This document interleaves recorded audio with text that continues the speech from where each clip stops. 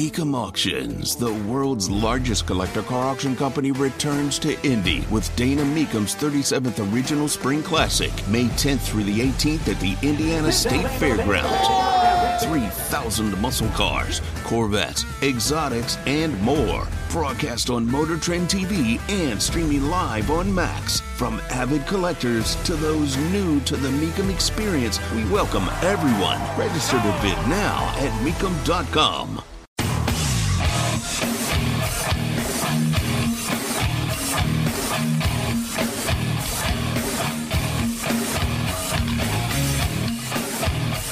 What in the hell do you think you're doing? Hey, John Boy. I'm telling you straight, it's my way or the highway. So anybody wants to walk, do it now. Hey, everybody, we're all gonna get late. And again, it's picked off. It's Darius Leonard, a pick six for the Maniac. Touchdown, I-N-D-Y. Yes, sir. Oh, the chicken! Double time! Miles Turner. Yeah! John, I have never been better to be on the air with you here in Indianapolis, a place where so many of my dreams have come true. The Ride with JMV on 93.5 and 107.5. The Fan. Wednesday's show is underway. Thank you so much for joining us. On the road tomorrow, the Indiana State Fair, free stage, me and Rob Bass for you. One of the hip-hop all-timers right there, Rob Bass. Hopefully you can join me on the show coming up tomorrow, but we'll be out at the State Fair to preview that, to talk up that, and then I believe I'm going to bring him on stage. I may end up doing Joy and Pain or something too. You never know. That's tomorrow, Indiana State Fair. Dan Patch Stakes at Harrah's Hoosier Park Racing and Casino in Anderson. That is coming up on Friday. And evidently, there's going to be some fun after the show, too. So if you're in and around Madison County, in and around Anderson, and you want to join me up there, do so. That's on Friday. And believe it or not, it sounds so weird to say. I mean, hell, I say that every day. Check that. I say that every year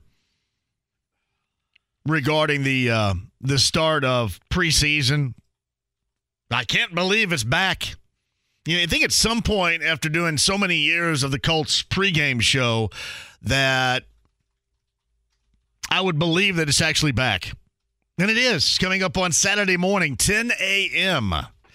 We've got the Colts pregame show. That begins at 10 a.m. right here. I believe it's Bill Brooks and I, and then the Gormans on the road in Buffalo.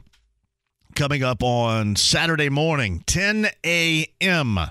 is when we are officially underway. So be ready for that. Again, on Saturday morning. It's going to be busy. Saturday's going to be busy. Got a lot of stuff going on around here. The least of which, and I mentioned this yesterday when this word broke that Kareem Hunt was on his way here, and I'm assuming whatever Kareem Hunt was doing is now complete. Now, there's two sides to this, and I could be wrong on both. Could be wrong on both. I felt yesterday that the way this was all laid out, and you could tell those that do that for a living, breaking news nationally, they are the ones that are so incredibly tied into the agents. All their info comes from the agents. Because you notice, right, everybody had the quote in there, a great visit with the Saints. Great visit. But, and then Diana Rossini broke in from ESPN and suggested, yeah, it may have been great, Adam Schefter, but here's a twist. Now he's on his way to Indy because they're in need of a running back right now with one on PUP. Actually, when you think about it, one on PUP, you got Zach Moss with the broken arm. So, I mean, you need one big time. You got Kenyon Drake in there, as we talked about yesterday. But to me, what I read into that, it was almost like that was agent-driven to help out the price tag that the Saints evidently would be willing to pay. Hey, great visit in New Orleans, but hey, now, the Colts want this guy really bad. That was almost the way that I took it. I could be completely wrong, but I mentioned this yesterday. I kind of took it like that. Here's the other thing, too. And you can say what you want about the off-the-field issues, going back 4+ years, whatever. And I know a lot of people certainly aren't on board, and I would be one of those people. But you also look at it in terms of production with that value. Why? You kind of look at the numbers from a guy also that was demanding a trade at the beginning of the season out of Cleveland, if you remember last year. I don't even know why, and I said this yesterday, why you'd mess with it. I have no idea why you would mess with it.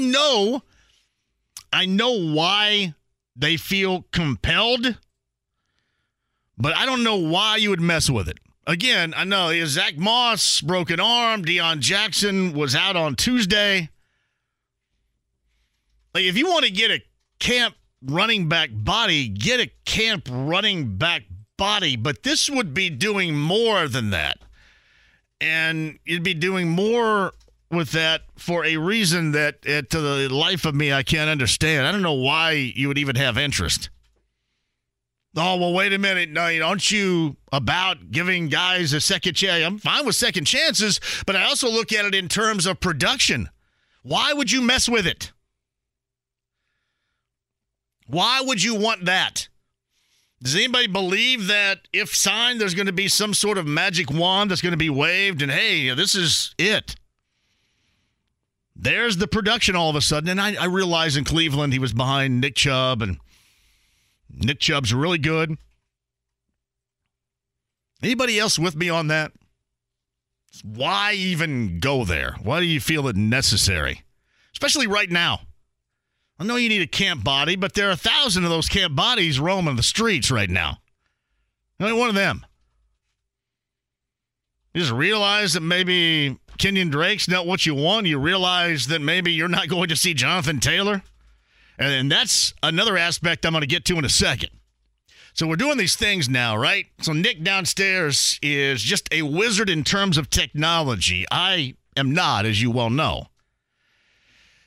Nick says, it'd be great if you could give me a reel. A reel, I guess, in terms of social media, is something that you put out there. It's a short video of me yip-yapping to you about stuff that I've yip-yapped to you about already or just about ready to do on the radio. Just me yip-yapping. So in terms of yip-yapping, I asked that question. Would you be on board with that? I mean, you're talking about a so-called disposable position. You look at Jonathan Taylor, and I've said all along, I think Jonathan Taylor, to me, Jonathan Taylor would help expedite the growth process of a rookie inexperienced quarterback. I think he would. I think he would just by his production alone. Now, who knows what that thing is right now, and it certainly looks more negative than positive. Again, I'll get to that coming up in a second. What's Kareem Hunt do for you here? What do you guys think Kareem Hunt does? Just bring more of a focus on what's transpired in the past year plus around here? Or even going back further? More hands in the air going, what? Why? For a disposable position? And these are their terms right now, too, because they're the ones that don't want to extend Jonathan Taylor. Jonathan Taylor is more certainly massive of a so-called sure thing than Kareem Hunt is right now at this point in his career. So if it's so disposable and you're not even willing to give anything whatsoever to a running back that is, when healthy, production-wise, among the league's very best, why would you even mess with this? Why would you feel compelled to mess with it? Yeah, on both sides. I mean, why would you want, you're in that guy aspect of it? And then when somebody doubles back and then looks at the last year and the decline production-wise, you can look at it football-related, non-football-related. It makes 0 sense. 0 cents. Just anybody limp through this right now. I mean, clearly clearly, even with one of the league's best of the past, again, when healthy, there's no raise. There's no thought of an extension. So you need somebody else, and this is going to be an option? Come on, man.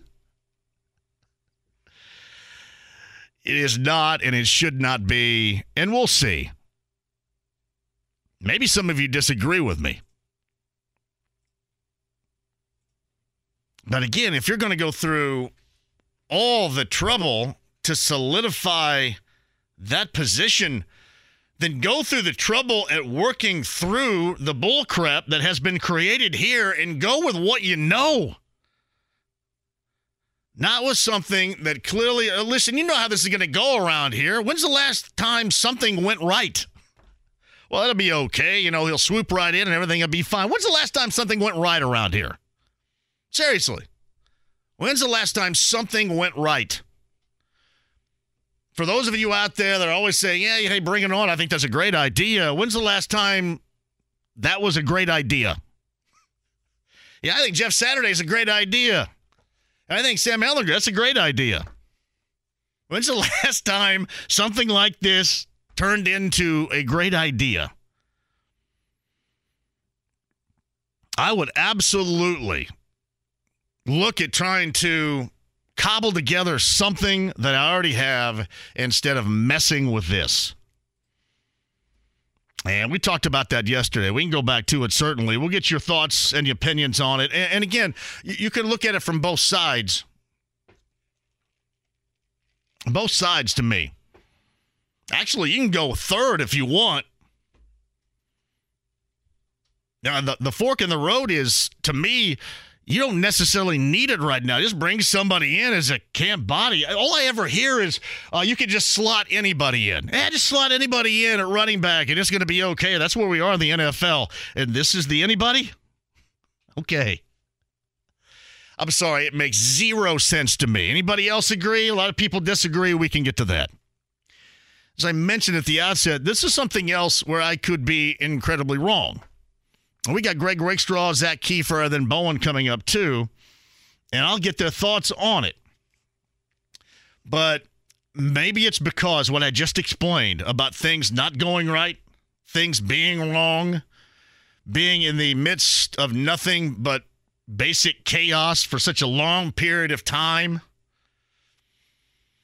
I mean, you start to believe everything. I think we're in a position as somebody that covers the Colts, you as a Colts fan, where if it's bad, you're at a point now where you believe anything. I mean, we're almost gullible, right?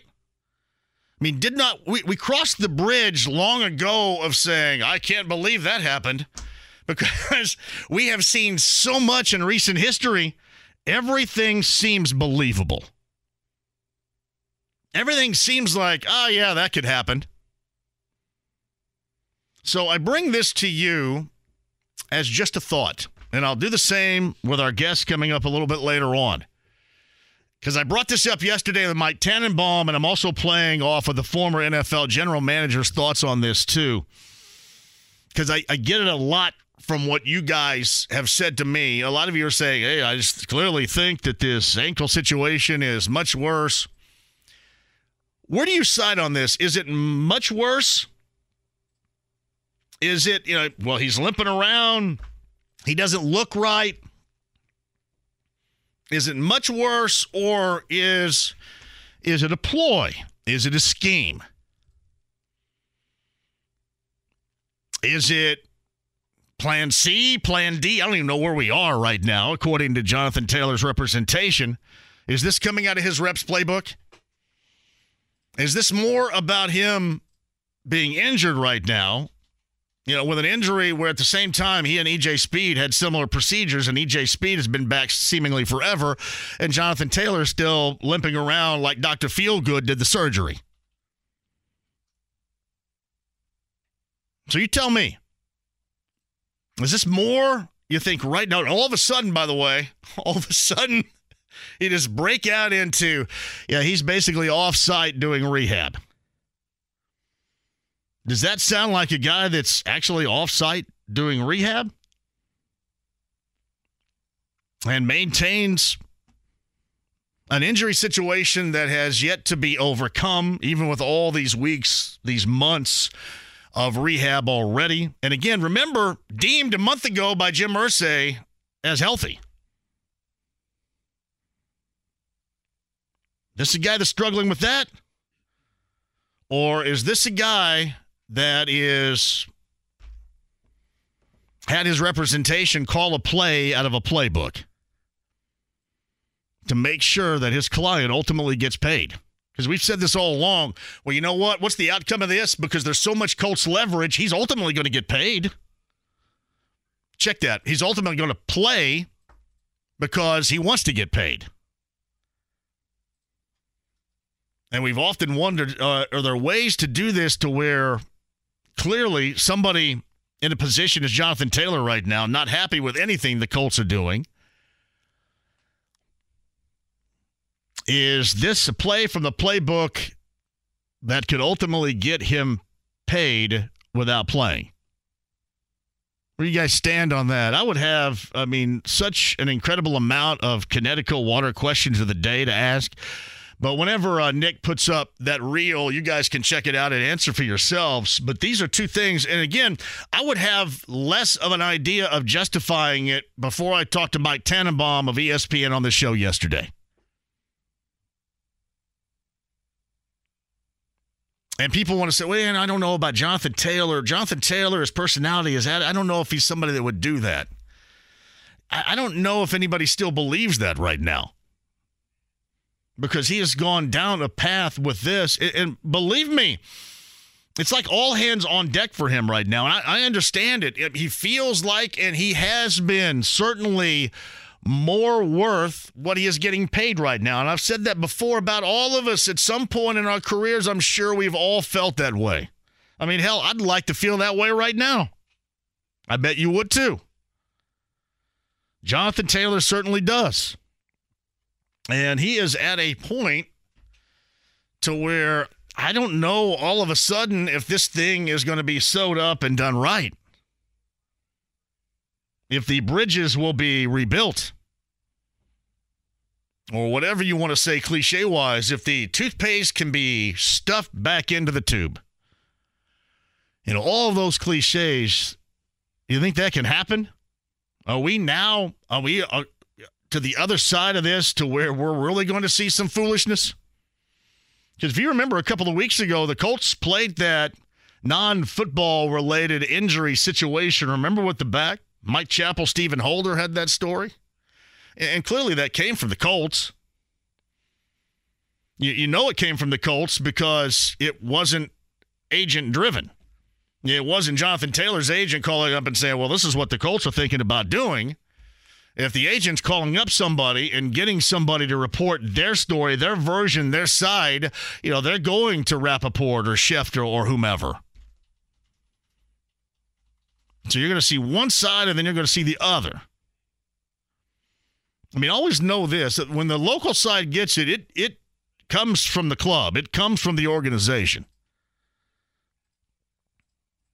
Now, when it hits nationally, because they want this broad scope, they want this wide berth where everybody, with the millions upon millions of ex-followers, for example, of Adam Schefter, they want everybody to see it and then everybody to talk about it. But when it comes to breaking news around here, ultimately it's going to come from the team. It's how it always works. So where do you buy Jonathan Taylor? The injury is dogging him out right now.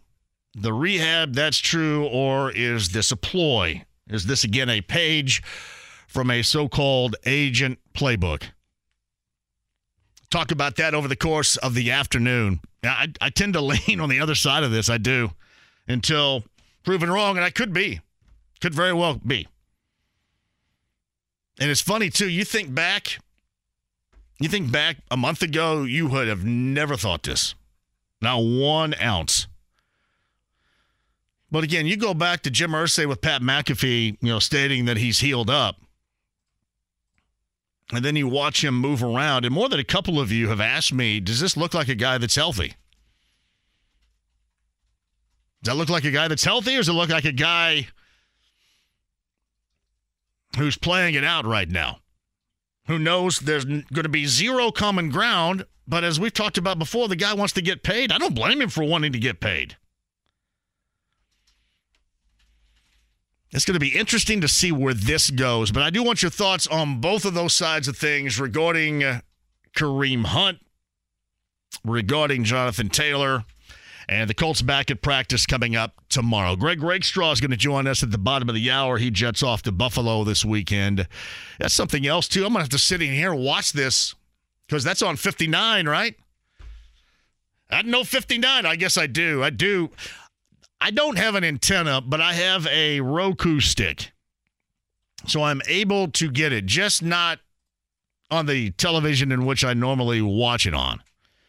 That is direct TV driven, and on DirecTV, shout out to Nexstar, I don't have that right now. So looks like I'll be doing that in here. I'll just stay in here. Actually, 10 a.m. until midnight on Saturday. That sounds like a hell of a day. Greg Rakestraw is going to have the call. He, Rick Venturi, Lara Overton on TV. Of course, Matt Taylor has you on radio. That is coming up at 1 o'clock on Saturday, 10 a.m. The pregame coverage begins right here.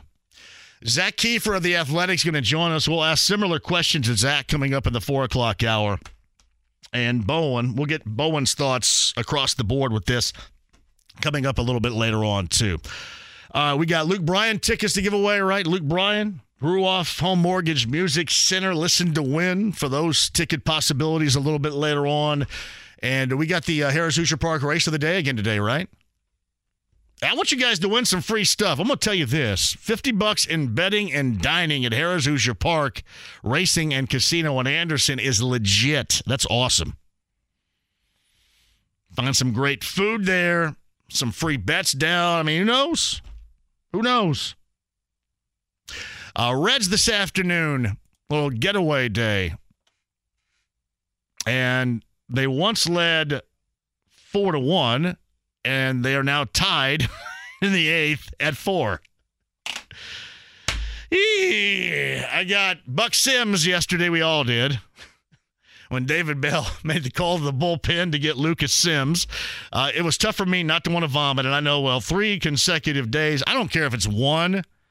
And I know among the best in that bullpen, he has been that. That doesn't mean anything. I cringe when that guy is out there, much like I cringe when not even the triple and scoring on an error helped me out in terms of Fairchild.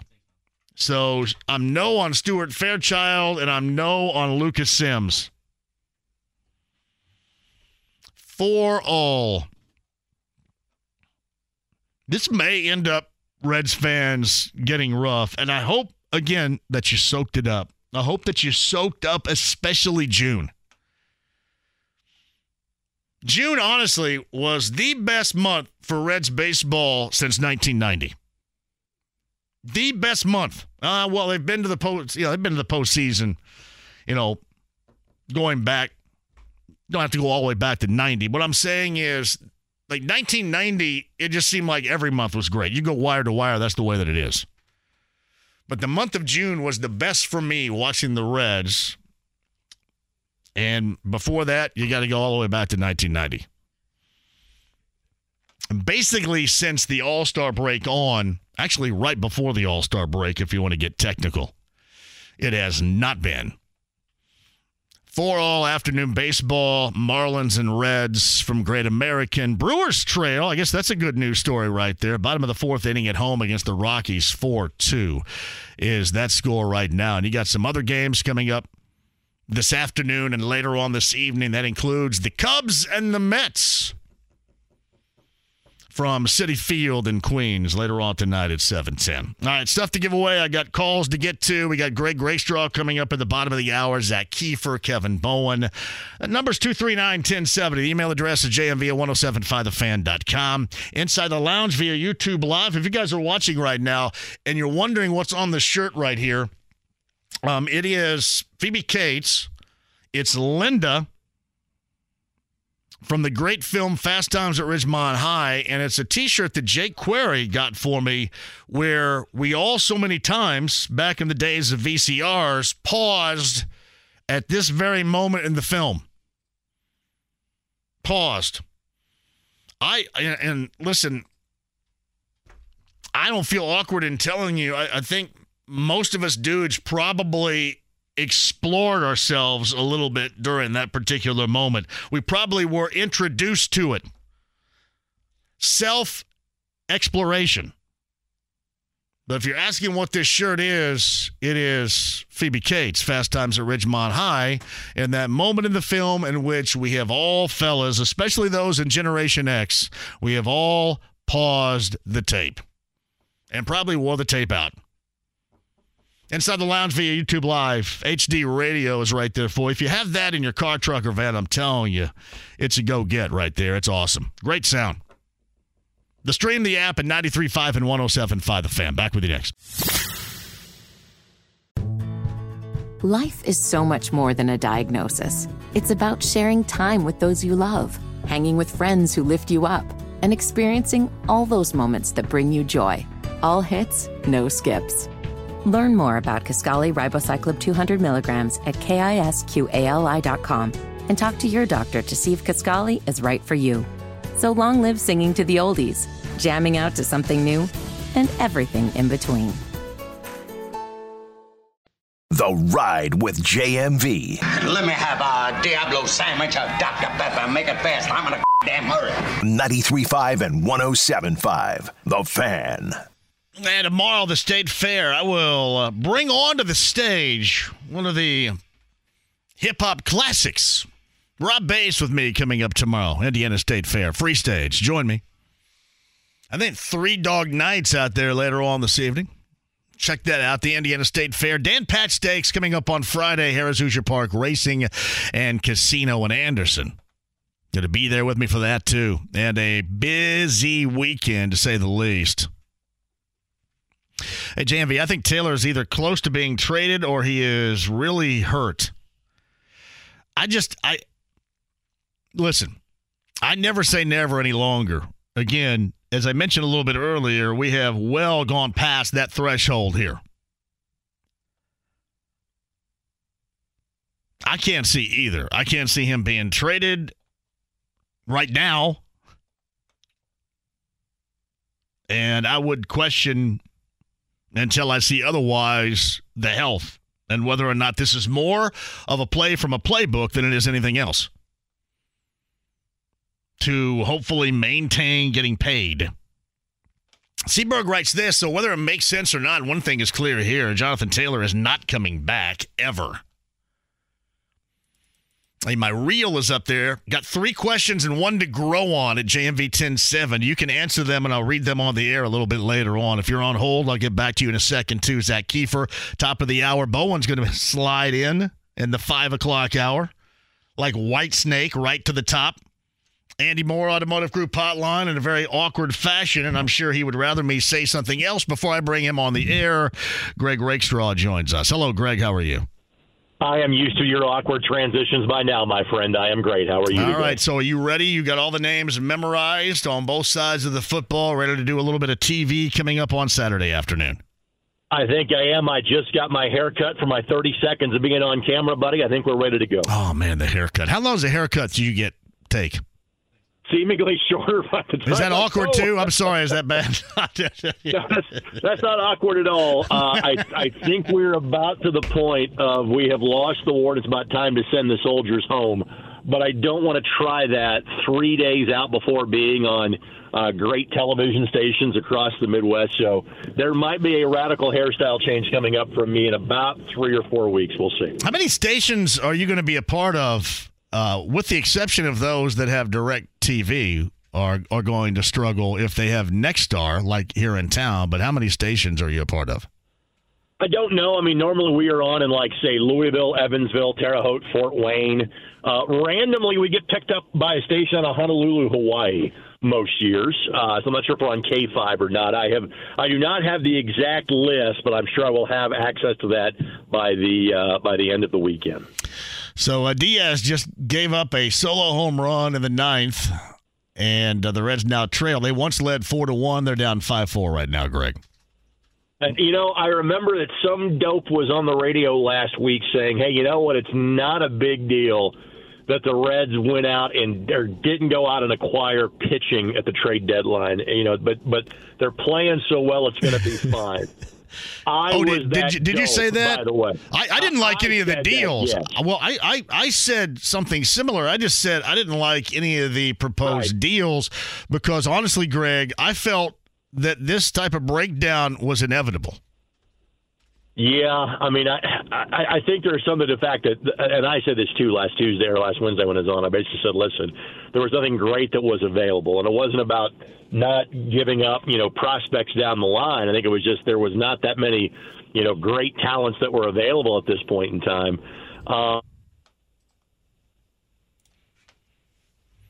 That just sounded like, oh, there he is. I'm sorry, he went away for a moment. Greg, continue. My apologies. Basically, my thought would be is that you could probably push the trade deadline back about 15 days and have a much better grasp as to who needs to be buyers and who needs to be sellers. Because at this point on August the 1st, like 20 to 25 to 30 teams still think they're a playoff team with that much time left to go. So maybe we change the trade deadline going forward. If I'm going to have two trade deadlines now, but just one, maybe let's move it back a couple of weeks. We'll get a better idea as to who exactly should be in the market for talent and who shouldn't be. All right, Greg, let's go back to the Colts. Of course, you and Rick Venturi, Lara Overton, have the television call coming up on Saturday afternoon in Buffalo. What do you make of the latest? Are you a fan, for example, of them even taking a look at Kareem Hunt? And knowing their injuries, but also knowing how disposable that position is to the point to where, they don't have any interest in even doing anything for Jonathan Taylor right now. Why would you go this direction when it's so disposable? Does that make sense to you? Yeah, but I think the fact that Kareem Hunt is available indicates that you can be much more short-term on the planning at the running back position. This does send very much a message to everybody involved that I do think the Colts might be ready to say maybe our future does not have Jonathan Taylor in it, which I am floored that I am saying this, 2 or 3 weeks into training camp, but it certainly appears that the Colts potentially could be planning for a future without him, and I mean like an immediate future. So it's one thing to bring a guy like Kenyon Drake, who is, still did some decent things for the Ravens, is 2 or 3 years removed from having a 1,000-yard season or close to it for the Arizona Cardinals. But you potentially bring in a player like a Kareem Hunt, that tells me that you may be planning long-term to not have Jonathan Taylor here. And again, by long-term, I mean during the course of this season. So to me, there is a lot of messaging to be read by the fact that Colts are at least having serious conversations with him. I don't even view Kareem Hunt being a serious long-term solution here. I don't. No, he's a one-year thing. But again, I'm not sure if you're going. I mean, long-term. Long-term is in this year, Greg. I don't view that as a solution. I just don't. And it's not even all encompassing the off the field stuff in the past and what we have gone through here. It is just where he is right now in his career. I mean, you can find somebody else. I mean, people always tell us, Greg, it's a position you can just go ahead and slot anybody in. It's going to be fine. All right, well, then slot anybody in. It'll be fine. Just not him. The thing is that there was all the 4 guys at practice yesterday, John. Deion Jackson was not carrying a football. Obviously, Zach Moss is going to be out until right around the season opener. Literally the 4, and you don't have to have your running back room set by the first preseason game. Lord knows I understand that. But the 4 players that went through running back drills yesterday, Jake Funk, who has 2 career NFL carries, Hull, your draft pick out of Northwestern, Xavier Scott, who played at both UConn and Maine, and then it was Kenyon Drake. So I understand why the Colts are at least kicking the tires on somebody at this point. Would Dalvin Cook, for example, be more of a message-sending play than Kareem Hunt would? Like, to me, that's when you're serious. Like, this almost, and I mentioned this earlier, this was almost yesterday when this was reported. It was like that the agent for Kareem Hunt was trying to get more money out of New Orleans than he was actually having interest here. I think there's something to that standpoint. I would say if you're Dalvin Cook, you are probably looking at going to more of a team that you think has more of an immediate chance to win than do the Indianapolis Colts do right now. I think that is what is on his radar. Maybe a guy like Kareem Hunt has a few less choices at this point. Yeah, I guess. I mean, again, you're talking about a running back position where they're just going to wait around. I guess you wait around and not have to pay him right now. That makes sense. But I guess I view Kareem Hunt differently right now than anything else. And Kenyon Drake, to a lesser degree, if you're talking about terms of production. I think Kenyon Drake makes sense because of the types of quarterbacks in which he has worked with in the past. That part makes sense to me, but it just kind of seems like, again, the Colts find themselves in a very awkward / at times ridiculous position. Here we are. I would say this. Here's the one other thing that I will throw out here, and I'm not sure this pertains to Jonathan Taylor or not, but just in terms of, can you tell I prepped the running backs today for the broadcast on Saturday? Didn't have to. One of the things that struck me in looking at the guys that are currently on the roster is the way they have been featured as receivers, whether it has been in the National Football League, whether it has been in college. And so just kind of something to consider in this offense, especially with a young quarterback or a guy that tends to maybe throw the ball more in the short passing game like a Gardner Minshew, is that, it's been talked about in the past. I think it's going to be more than lip service this year.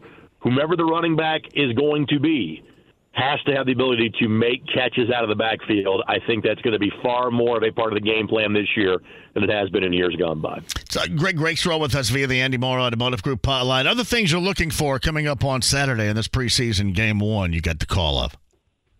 Well, obviously, how much is Anthony Richardson going to play? How much will the starters play in total? Could you actually see the starters play more in this game than you do in future games? Just because of the fact you don't have the workouts with the opposing team like you've got for the last couple of games. Will we see Shaq Leonard? I think it's possible he plays on Saturday. I'd say it's more likely he plays the following Saturday because that is in front of your home crowd. But he needs to get some reps at some point in time. And frankly, do the ones on offense get more time just so you can give more time to Anthony Richardson, who has got to play? So those are obviously some of the things that I'll be thinking about and then talking about very early in the broadcast on Saturday. I know you've been up to a lot of practices at Grand Park in preparation for the preseason calls you're going to have, but give me some impressions that you have, especially offensively, some guys that you have felt have stood out and made some strides, for example, compared to the last time that you saw them. The crazy thing is that we have been so focused on who's getting the 1 reps at quarterback, which have been virtually identical. It rotated back to Gardner Minshew yesterday. We've been so focused about Jonathan Taylor not being out there, look at him on the sideline, and so focused as to Shaquille Leonard being out there, and clearly he's the good story of training camp right now. The other one is that Anthony Richardson has made legitimate progress. I've seen it the last couple of 3 weeks. He's gotten better as most practices have gone on. Maybe he wasn't as great yesterday, but he's been better lately, and not that he was terrible beforehand, but you can see the progression that he is making. It's not like that you've been able to spend a lot of time kind of saying, hey, that guy has really popped, or hey, this guy has really stood out to me, because we're so laser focused in on 2 or 3 big stories. If I had to give you a couple of names, here's what I would do. There's a linebacker named Saguna Luby, who wears number 50. Let's face it, if Shaq Leonard is healthy, E.J. Speed and Zaire Franklin, those guys are getting 85 to 90% of the reps. But that player that I mentioned in Alubi that wears number 50 looks like a guy that's going to make the roster because he seems to be around the ball whenever there is a play to be made. In terms of offensively, a couple of wide receivers that have caught my attention, Alec Pierce making plays, Mike Strawn making plays. I think Mike has to earn his way onto the roster. He's shown talent the preseason before. He's been largely quiet the last couple of years. And as I start to do the roster math, I kind of think the wide receiver position is kind of covered with 5 guys that are likely going to make the team, barring injury. Now, could you slide them through on practice squad? Absolutely. But Pierce and Strawn have been the guys that have caught my attention in terms of wide receiver. And honestly, it is easiest to look at quarterback and wide receiver in training camp. That's the stuff that tends to translate in practice. It's next to impossible to see running back, tackling, pass rush, etc. You don't get to see that until they're playing somebody else. All right, what time you guys hit the airwaves on Saturday? So we hit the airwaves at 1 because kickoff is so early. So, you get to do 2 hours of pregame show. I do. I get like 3 minutes, and then boom, here we are. Here's the season. So, well, I mean, your partner will handle that, and no doubt. You can just say, "Hey, football's back," and what do you think, Rick? Man, you're stealing my lines. It's exactly how it's scripted out for Saturday. We will have a pre-production meeting on Friday night, yep. and my total talk time will not be long, and I am perfectly fine with that. All right, man. Well, we'll watching. I'll have to find a way to watch, but we'll be watching, and obviously I'll be sitting in the studio listening to Matt as well. So it'll be dual here, radio and TV. You can check out Greg and Rick and Lara coming up on Saturday. That's preseason game 1 in Buffalo. They get underway at 1 o'clock. Greg Rakestraw is with us via the Andy Moore Automotive Group hotline. Hello, Greg. Thank you very much. Appreciate you. You're going to miss, by the way, a JMV takeover on Saturday. Well, no, that's the great thing is, man, with a 1 o'clock kickoff, I get to fly back. Oh, yeah, you'll be back by then, won't you? I'm sorry, you will. I will be listening right. and we're going to make this a tradition because I called it from the hotel in Buffalo last year. They didn't fly. We had a 4 o'clock game. We didn't fly back until the next morning. I'm flying back on late Saturday afternoon. So go ahead and have Nenacheri Buffalo stance queued up because every time I'm doing a game from Buffalo, I'm calling and requesting that song. Do you like Eagle Eye Cherry as much as you do Nenacheri? I am probably much more of a Nenacheri fan. Right. But it's probably, nothing against Eagle Eye. He, too, had a great one-hit wonder. Probably would lean more towards the original, the late 80s version. All right, man. Have a great call on Saturday, Greg. Thanks, buddy. So Greg Rakestraw on the Andy Moore Automotive Group hotline. Ellie De La Cruz, 1-2. Runner on first, 2 outs. Bottom of the 9th. The Reds trail 5-4. Let's all guess what happens in this situation right here. 1-2, 2 outs. Bottom of the 9th. Reds once led 4-1. Now trail 5-4. De La Cruz actually stepped out, called time, back in. Going to get a bender of some sort here. Yeah. See, that's funny. When Greg brought up the whole pitching thing and the fact the Reds didn't go out and get anything, and I told you this the entire time, I just expected the bottom to fall out on it. They were so fortunate in the month of June in so many different ways. And I expected at some point for this all to end. And in the past now 3 series, it absolutely has. Quick break, we'll come back. Zach Keefer, the Athletic, coming up at the top of the hour. Kevin Bowen's in the 5 o'clock hour. I got calls to get to, and I've got tickets to give away on the road both tomorrow and Friday. I shall explain, give you a chance to win some stuff and more. 93.5, 107.5 The Fan. Life is so much more than a diagnosis. It's about sharing time with those you love, hanging with friends who lift you up, and experiencing all those moments that bring you joy. All hits, no skips. Learn more about Kisqali Ribociclib 200 milligrams at KISQALI.com and talk to your doctor to see if Kisqali is right for you. So long live singing to the oldies, jamming out to something new, and everything in between. The Ride with JMV. You just got your asses whipped by a bunch of damn nerds. 93.5 and 107.5 The Fan. It's a Greg Rakestraw podcast, 107.5thefan.com. Zach Keefer, top of the hour. Kevin Bowen's going to get in here too. Brian writes this: Kareem Hunt can help. Great hands for a running back, can also run like a traditional running back. Helps the youthful quarterback. You ask why, I say why not? JMV, what are you most looking forward to getting your eat and drink on with tomorrow. Should be good. Free stage, State Fair, me, Rob Bass. JMV. What are the official JMV odds that Taylor plays for the Colts this season? Well, it has gone since I thought if he was going to be doing anything, he was going to be playing. But maybe they have this figured out that he's not going to play. Yeah, maybe he is struggling to come back from it. I would go with the latter at this point, even if I have no evidence of it. But shrinking. Shrinking is what I would say right now. So John Buzzard, I know this is not helping content leading to the NFL season, but I don't care at this point if Jonathan Taylor plays for a team that isn't making the playoffs. If he plays, he plays. Moving on would be fantastic. Love the show as always, but most are over it.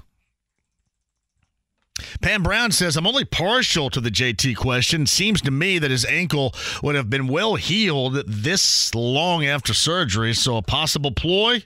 Or was there an additional non-sports related injury afterwards? I'll answer your question with my question. Which obviously, with the reports of a couple of weeks ago from Mike Chappell and from Stephen Holder, and my guess that came from the Colts, something that has been looked into. Meantime, 239-1070. Ray, jump on board here before the top of the hour. How are you? Hey, JMB. You caught me in the middle of eating a few pieces of my Cheez-Its. No, there's nothing wrong with a good cheese. So you going with that old classic mix right there? You going with a reduced fat, maybe a little white cheddar cheese? What do you got working? No, I have the original Cheez-Its. Oh, there you go, buddy. Nothing wrong with it. I'm a Cheez-It fan. Big time. Well, I'm calling in two things. In the off season, when Steichen was hired, the media asked Jonathan Taylor about his role in the new offense.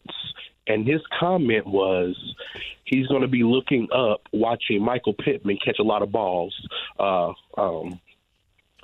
so do you think that plays a little into something with the contract negotiation?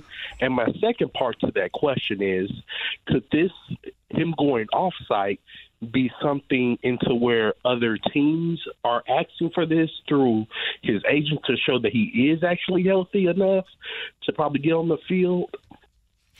I would believe anything at this point.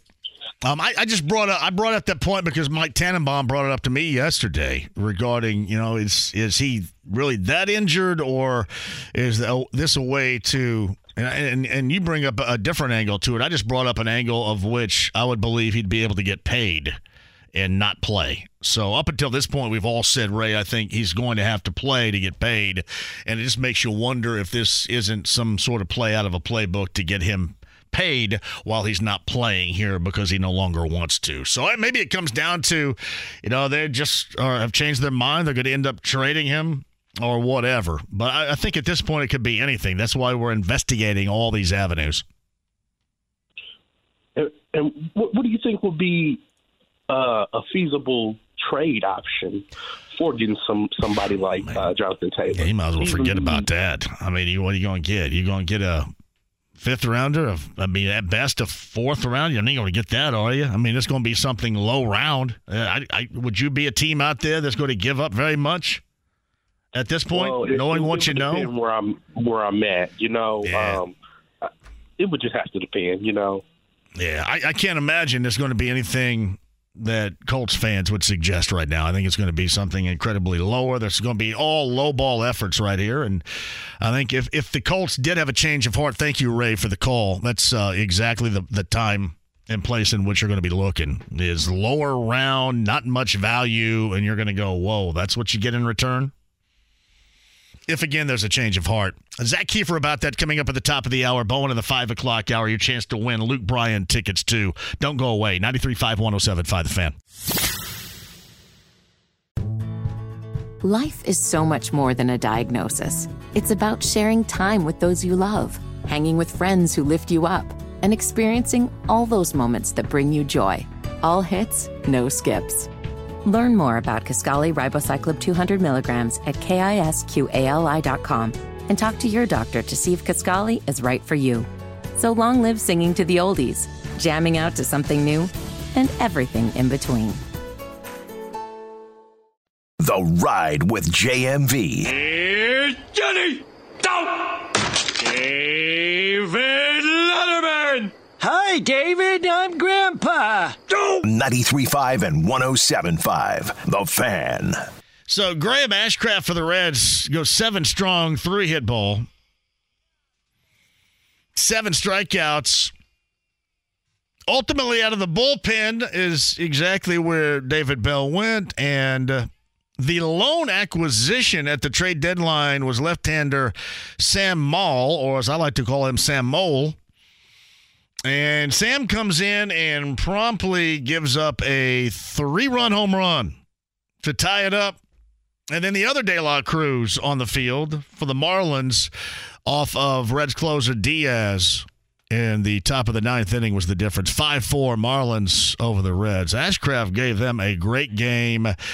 And you want to talk about the manager. You want to talk about the bullpen. You want to talk about the nerd. Because he's the nerd now. When they're going well, he's not the nerd. Now he's the nerd. But the bullpen let them down again. Reds lose 5-4. Kareem Hunt stories. The story of Marlon Mack. Yet another injury for the former Colts running back. Done for the season with an Achilles injury. Andy Moore, Automotive Group Hotline. We'll get your calls in just a second. Zach Keefer of The Athletic. He does join us. Man, that's absolutely brutal for a dude who has been down that path before, brother.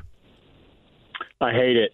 Marlon was one of the nicest guys in all my years covering the Colts. And I remember that day in Jacksonville where I want to say the second offensive play of the game, maybe he basically ended his season in Indianapolis and didn't get to really ever be the same player again. And it feels like his career took a turn on that play. But, man, 2018, Luck was still here. That dude was rolling, and that was a fun running back to watch. So Zach Keefer is with us. Speaking of other running backs, and I'll get to the Taylor situation with you and my thoughts and what you think coming up in a minute. What do you think about this interest in Kareem Hunt? And understand, they need running backs right now. But are you in a position where you need a guy like Kareem Hunt? And I'm talking about both the on-the-field production where he is in his career right now, the off-the-field stuff from the past. Do you need, even with your running back situation and the injuries, Kareem Hunt that bad right now? Doesn't it tell you that they think, that they're at least kicking the tires with this guy?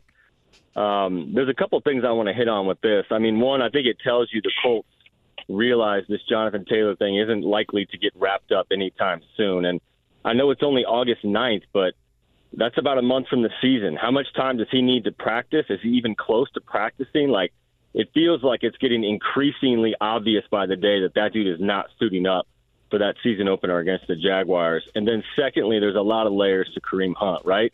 And I thought KB and Jake talked about this really well this morning on their show. Look, this is a team with an owner in Jim Irsay, but also with 3 female owners. His 3 daughters are vice chair owners of this team. And this is also a team that was ready to pursue Deshaun Watson a year and a half ago, right? Like, I don't know if this is out there. I don't know if this is talked about. They were ready to pursue Deshaun Watson and then live with whatever happened. The reason it didn't go forward was not of the Colts' volition. It was the Houston Texans saying, heck no, we're not trading this guy within the division. But I'm not saying they would have signed him, but they were at least having the conversations and they were willing to move further with that. Now, that tells you a lot about where they were. And maybe the daughters stepped in. Maybe Kaylin or Carly stepped in at the finish line and said, no, we're not going to welcome a player who has been accused of what Deshaun Watson has been accused of. With Kareem Hunt, it's a little bit different, right? I mean, like, you've seen the video. I've seen the video. Everybody's seen the video of him attacking and hurting and injuring a woman. And then when she's on the ground, going after her again. I mean, it's just hard to talk about. So, you know, this is a team that's preached character and preached that a lot in their draft evaluations. And while I think it's a little bit different during the draft, You're a team that's all about togetherness and character. After what you just put your fan base through last year, the disaster and the embarrassment that was 2022 for this season, now you're willing to welcome a guy who's had a shady past that's going to probably help you on the field, right? Let's be honest. He's going to help you. You're so depleted at running back. There's a lot of layers there, and there's a lot of questions the GM, the owner, and that organization would have to answer if they bring Kareem Hunt in. Well, and the other thing, and Zach, I want to get back to a lot of those comments you just made. Zach Keefer from the Athletics on the Andy Moore Automotive Group hotline. And I made a guess on this. I felt what was an educated guess because all the national folks reported, Kareem Hunt had, a great visit in New Orleans, and now he's off to the Colts. And to me, I kind of read that as it seemed like that the reps for Kareem Hunt, they were trying to get more money out of the Saints, and the Saints had decided that's who we want, but let's see if we can squeeze any more money out of them and put this Colts situation in there. So I do kind of wonder if there is as much interest that the Colts have in him right now is what a lot of people believe just because of that quote alone. Would you agree? Yeah, that was totally my sense. Is he had a great visit with the Saints. Let's go see what Indy's willing to offer and see if we can use that as leverage, right? But it still bears the question: are you really willing to bring this guy in? And then, if so, how bad is your running back room right now? How bad are your conversations with Jonathan Taylor right now? And then you're really willing to bend on something you've preached and drove down our throats in the media and preached to your fans for years and years about character. And then the other thing, too, everybody in the world now says running back is so disposable, just slot anybody in. A 6th-round pick, a 5th-round pick, and everything's going to be okay. And right now you're just looking for, I know, some running back camp bodies. Maybe you're looking for more considering Jonathan Taylor's situation, of which we'll get to in just a second. But to me, if you're going to go down this path, it really would be anybody but. You know what I mean, Zach? I mean, anybody but this direction. Yeah, and here's the thing, this team's in a really unique spot. It's not in a spot that it was the last couple of years. They don't have to win this year. I think the fans understand that. The overriding objective of this season is to see where this kid is at the end of the year, where Anthony Richardson is at. My stance on this all along was having Jonathan Taylor there helps him a lot. But you don't have to win this year. You don't have to compete in the AFC South. This is about building for 25 and 26. But, yeah, to your point, you can just throw in any running back. Not any running back that they have on this roster. This might be the worst running back room in the league right now in terms of guys that are available. I think KB was running through the numbers this morning. One guy's an undrafted free agent. The other guy has 2 career carries. The other guys are, never played in the league. Sure, you can plug in any capable running back, but when Zach Moss went down, that really changed things for this team. It sure doesn't sound like Jonathan Taylor's ready to slip on a uniform anytime soon. I mean, that's going to help. That's going to really help their desire to go sign someone, because the reality is, and I think they understand this from the top, Irsay, Ballard, even Steichen, they know that this season is about seeing what they have and getting the reps out of Anthony Richardson. And if you're having him hand it to some no-name running back who can't pick up a first down, that's going to make life a lot harder. That's a very real factor in this. And they really boxed themselves in with this situation. JT isn't any closer. They got one guy unlucky, gets hurt. It's really, really tough to see this team having a good running back room this year unless Taylor miraculously returns. Well, Zach, with that in mind, it bears the question, then why deal with Taylor in the form and fashion in which you have if you realize how necessary that position is and how much it is there to help the future and the learning possibilities right now of an inexperienced rookie quarterback in Anthony Richardson? Why have you treated Jonathan Taylor in this situation in the fashion in which you have? Yeah, that's my stance all along. We've talked about this. I was always on board with paying this guy because it helps your quarterback, because it backs up the motto you've had since Ballard took over. You pay your own. Now, I will add 2 caveats. One, I don't know what specifically Taylor is asking. I've heard it's a lot. Now, if he's asking for a record-breaking contract, more than McCaffrey, more than Derrick Henry, right? I don't think that's going to happen. That's not going to happen, and Jim Irsay has made that clear. The other thing, and this is really weird, is this guy was working out in March. He had off-season surgery. He was working out as early as March and April. and then he comes to camp and he's not ready to go. Now, maybe there's a setback, but my understanding, and from talking to people around the building when I was still on the beat, was like there was no concern this guy was going to be full go at the start of training camp. EJ Speed, similar injury, he's out there. That, I think, threw the team for a little bit of a loop. Now, with the changing agents and the changing tone from Jonathan Taylor's camp, I think it's fair for the team to wonder, where's this ankle at before we pay you? And then also, if you're not willing to be out there, if you're not willing to get ready for this season, I think there's some pause on the team's part, and I think that's fair. But to answer your earlier part, that's what I was telling you for months. Like, you need to keep this guy on the field so it makes life easier for your rookie quarterback. So Zach here for The Athletic on the Andy Moore Automotive Group hotline. I've asked this question, kind of put it out there. I was talking to Mike Tenenbaum about this very thing yesterday, and he brought it up as well. And what you just said, combined with what Jim Irsay has said a month ago on Pat McAfee's show, that Jonathan Taylor was all healed and then everything went to hell in a handbasket, presumably after that. Is this a ploy? Is this a scheme? Is this like plan C or D from the representation of Jonathan Taylor to make sure that if he doesn't want to play and isn't going to play, he still gets paid?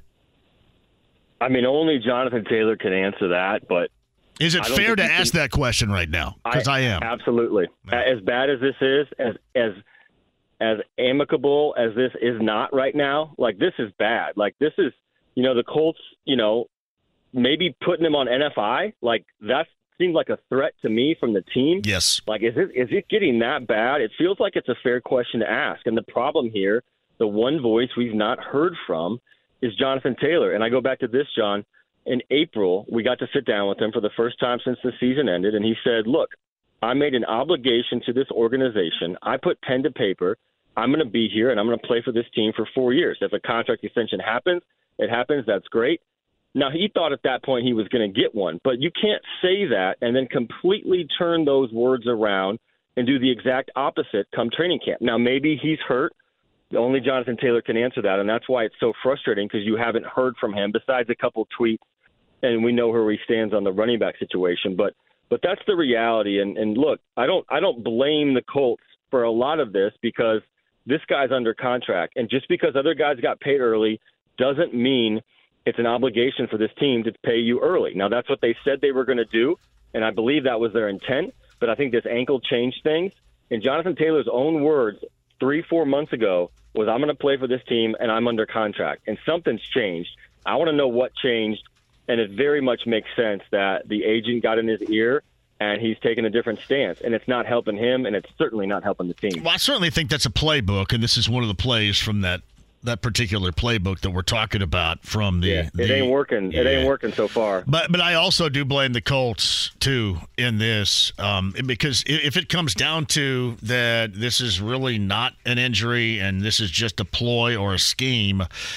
If you could have done anything whatsoever, and I go back to what you said and what you said before about the level of importance that he brings to this team in this situation offensively with their quarterback that is so unlike any other on the NFL landscape right now, the fact that you don't recognize that is, to me, ridiculous. How do you not recognize that? Again, now, if there's something else that has happened, if he got injured, his ankle getting off the bus, 2 weeks ago, whatever, then so be it. But you knew what you were getting into with this. You knew what was necessary.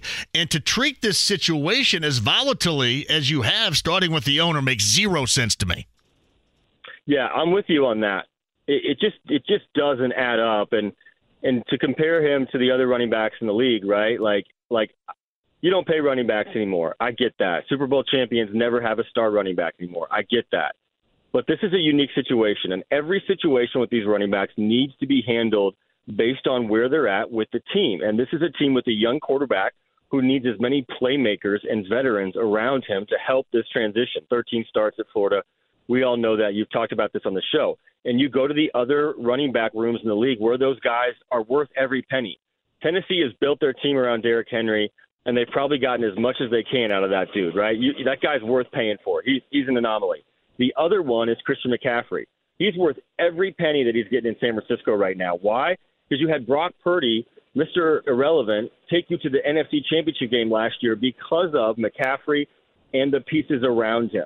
Now, Richardson's way more talented than Purdy, but my point is, running backs still matter, and they still impact the game, and they still score points, especially for a team that's looking to run.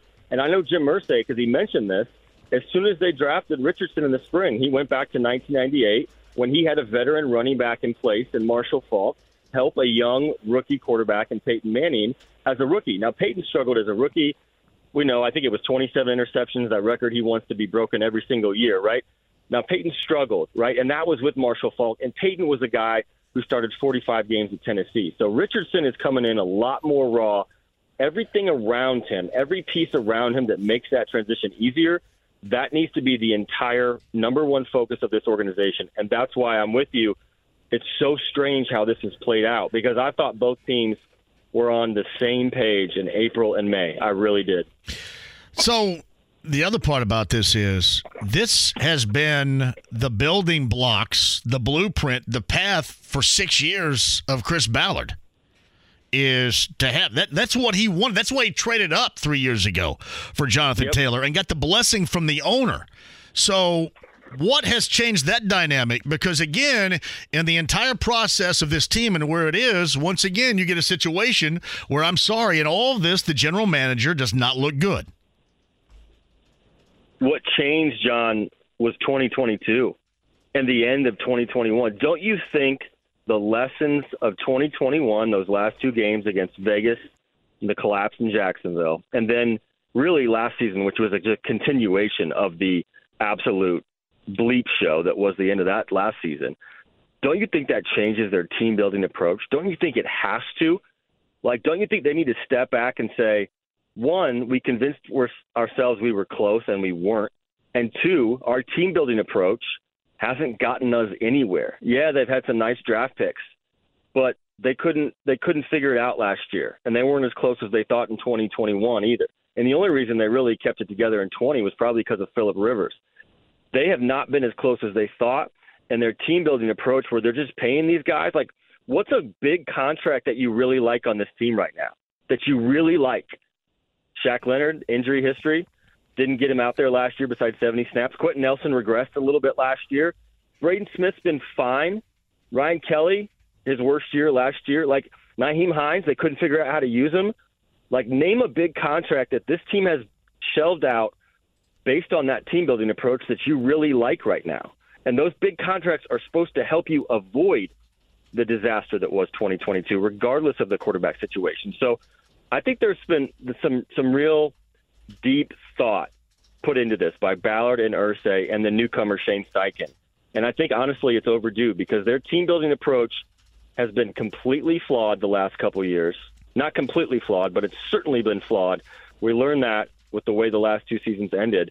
And I don't think it's a bad thing that they're sitting back and reevaluating. Now, I don't know if Taylor's situation plays necessarily into that, but they got a lot of big contracts on this roster. And remember, they're paying Matt Ryan $12 million to call games for CBS. That's not helping them a whole lot. So I think it's fair for them to take a deep breath, look at how they've built this, and maybe consider a different direction. So the only one that they literally don't take a deep breath on in this is the actual architect of this. He's the guy that gets the seal of approval and gets to continue on making decisions now in a different fashion, even though he was the one that has taken us down this blueprinted path in the first place. There's where a lot of fans are going to go, well, this doesn't make any sense whatsoever. Yeah, it's fair. I think Chris Ballard would tell you the same thing. His first words in the opening press conference after last season was, I failed. And the tone was different when we talked to Jim Irsay in the spring, and this was what jumped out at me was instead of saying we want Chris to be here for a long time, we anticipate Chris being here for a long time, which is what he said in the past. He said, look, everybody has to perform in this league. You have to succeed. I think Irsay didn't want to do a total overhaul. I think he wanted to keep Ballard on because he believes in his ability to draft well. He got his quarterback. He finally pulled the trigger on the quarterback. And I think if you see the upswing at the end of the season, this is really important for Irsay, is how this team ends this season. He's not going to look at numbers and he's not going to look at wins that much.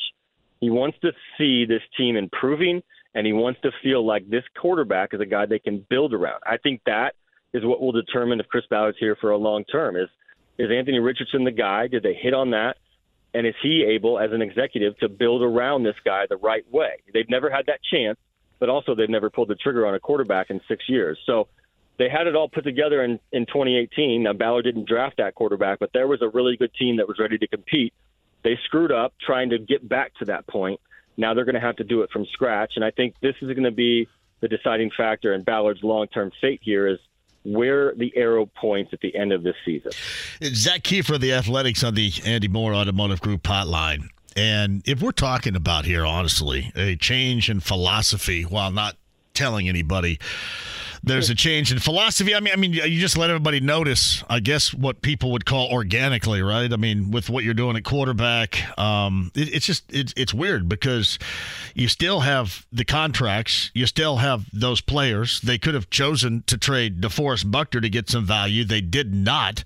So the trench belief on both sides of the football is certainly still there. But that aside, I've said this, Zach, many times. I may have even told you this. I thought the way that the Pacers handled the transition at the beginning of last season was perfect, and it turned out for them in the court of public opinion for Pacer fans as being perfect too. You know, Rick Carlisle came on the show in October and said, hey, this is a massive transition here, and some nights it's not going to look great. So I would ask for Pacer fans to have some patience, and we're going to build this thing up to a product in which they're going to be proud. And you know what happened? What they did, they undersold it, and then they over-delivered. Even not making the postseason, they over-delivered. With that one run in December, they over-delivered, whereas you have a fan base now that is completely happy and content of the path in which they're on. Why can't the Colts learn from that? Why can't they do that? Why can't they be that open and honest about an obvious situation like this and move forward? And again, what you do is you overproduce for what our thought process is. We're probably all thinking, Zach, right now about 5 wins, maybe 6 at the most.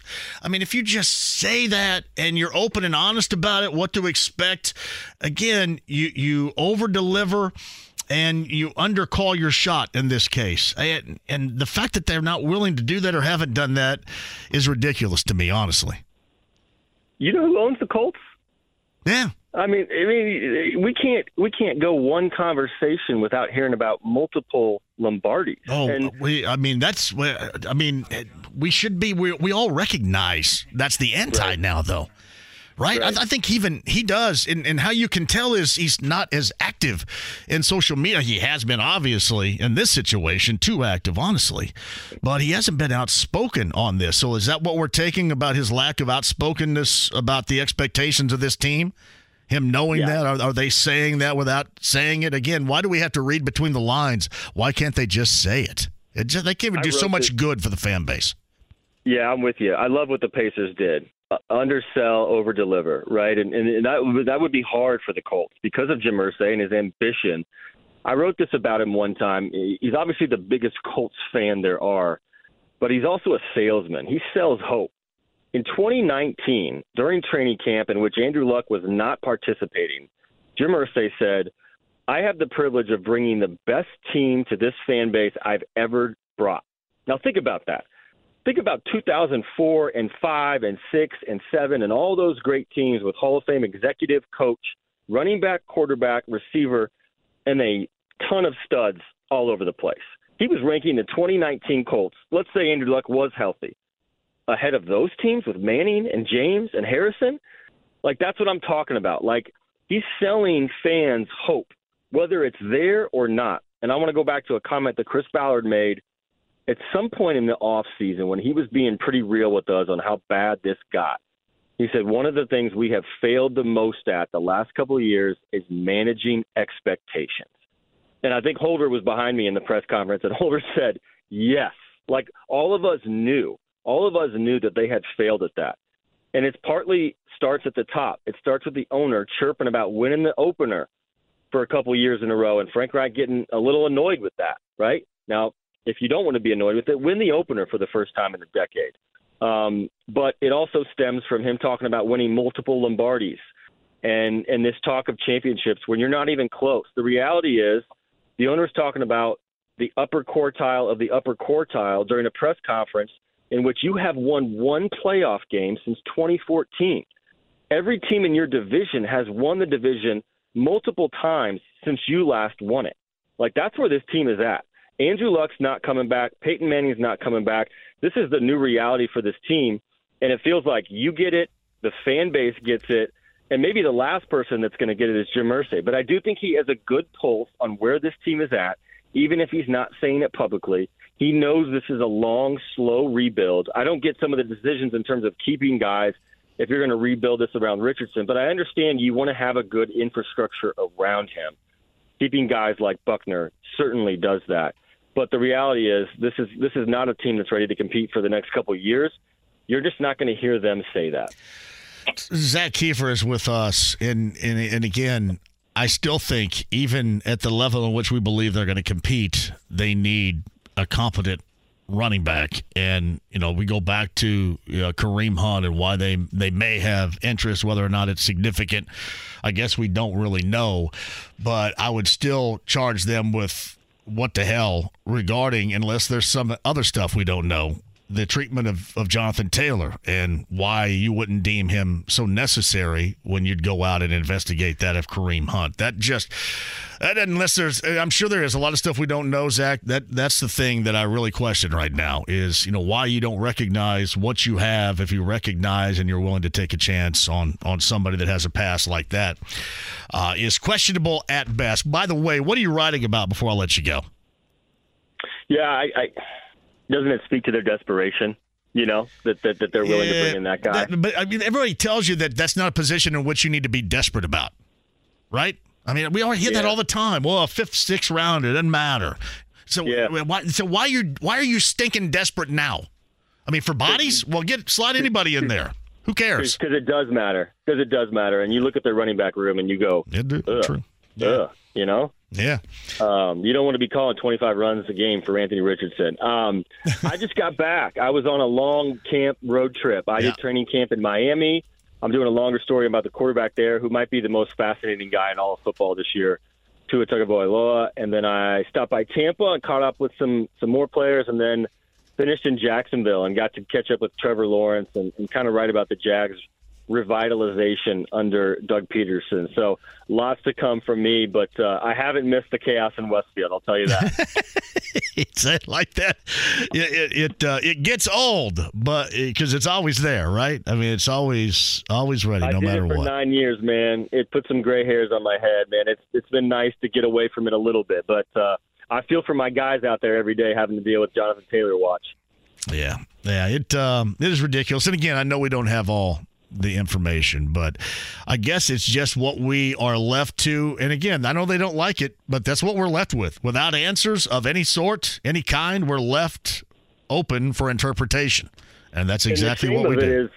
This is the first couple of weeks of Shane Steichen's head coaching career, and this is not fair to him. It's just really not fair to him to put him in this spot. But that's the reality, and it's a good welcome to the NFL moment in terms of, if you're going to coach the Colts, there's going to be some drama. Tell you what, there's nothing more uncomfortable to watch than Shane Steichen try to explain to the media that is there something he doesn't want to try to explain to the media, like Jonathan Taylor's situation, it's really awkward. He has no interest in None. This. He has no interest in explaining this to us. No, he just wants to coach ball. That's all he wants to do. Well, then he chose the wrong place. Yeah, exactly. Yes, at least he has to this point. Hey, man, congratulations on the gig, and I'm glad everything's going okay, and we'll check in periodically over the course of this season, man. Appreciate you. All right, sounds good. Thanks for having me, man. It's Zach Keefer of The Athletic on the Andy Moore Automotive Group hotline. What in the hell have I done? I'm trying to explain that, and, to give even sort of an answer to a question you don't want to answer whatsoever, you could tell that was happening yesterday.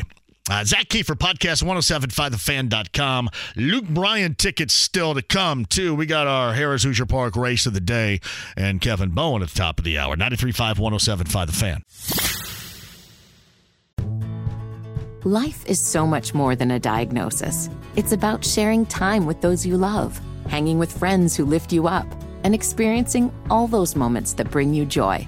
All hits, no skips.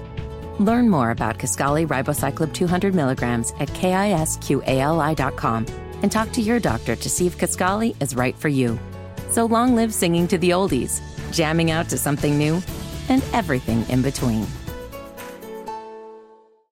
The Ride with JMV. Now you listen here.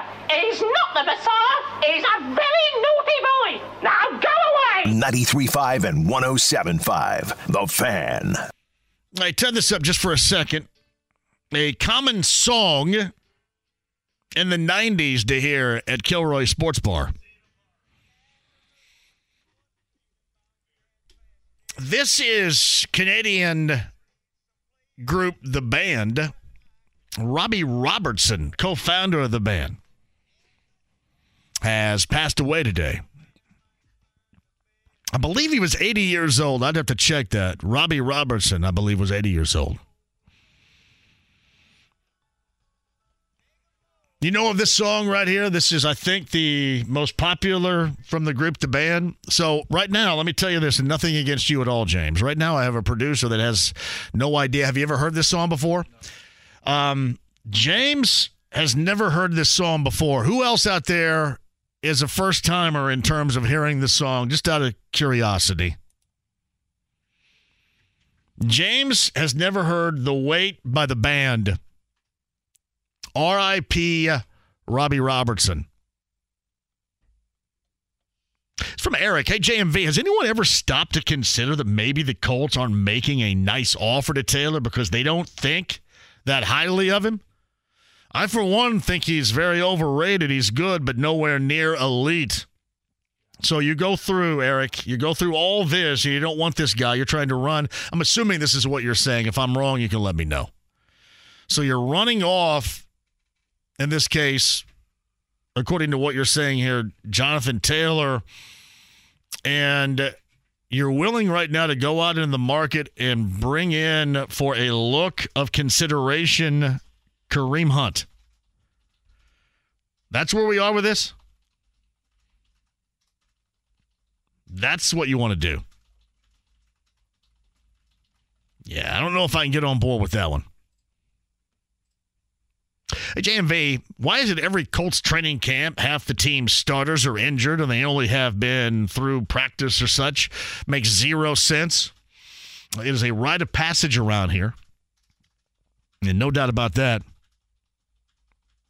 Hey, JMV, it's getting old, so let's just run out the same lineup Friday. No accountability on the team. Manager, no balls. Manager with no balls. I mean, you don't mean baseballs. You mean like testicles. Okay. The manager has plenty of baseballs, but just no testicles. All right. Yeah. I hate to say it because I know it brings out the slep rock in me, but as I've told you in the past, I anticipated the downfall of the Reds. I just anticipated it. And you're seeing it right now. There wasn't enough there. It was incredibly exciting when they won 12 consecutive. June was awesome. But you had to ask yourself, with this group, is that sustainable? And I'm telling you what, Jake Fraley being out's a big deal right now. At least offensively. It's a big deal for me because I got to see Stuart Fairchild all the time. Just knew this was coming. Had to know this was coming. So I soaked it all up in June.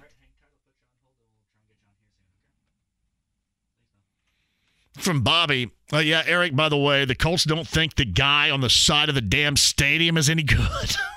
I didn't even bring that one up, but Bobby, that's also understandable. Yeah, this guy's not very good, but can you go ahead and put his poster up on the side of the stadium?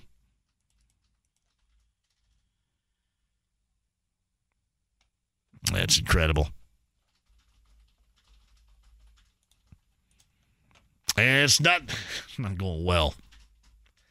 You guys get what I talk about in comparison with the Pacers last year to that of the Colts? And is it different? Zach brought up a difference there, and I've never brought this up. and Zach did, that all these words of the past is like a comic book cartoon, bubble of words in the air over the character. It's all out there, the past, everything that the Colts owner have said, all of these expectations that they have never even come close to living up to. Is that all in your memory bank right here? And certainly the Pacers never offered that up. So maybe the Pacers started a year ago at an easier position to tell the fans, hey, just hold on a minute. But I will tell you this, the Pacers did deliver an excitement.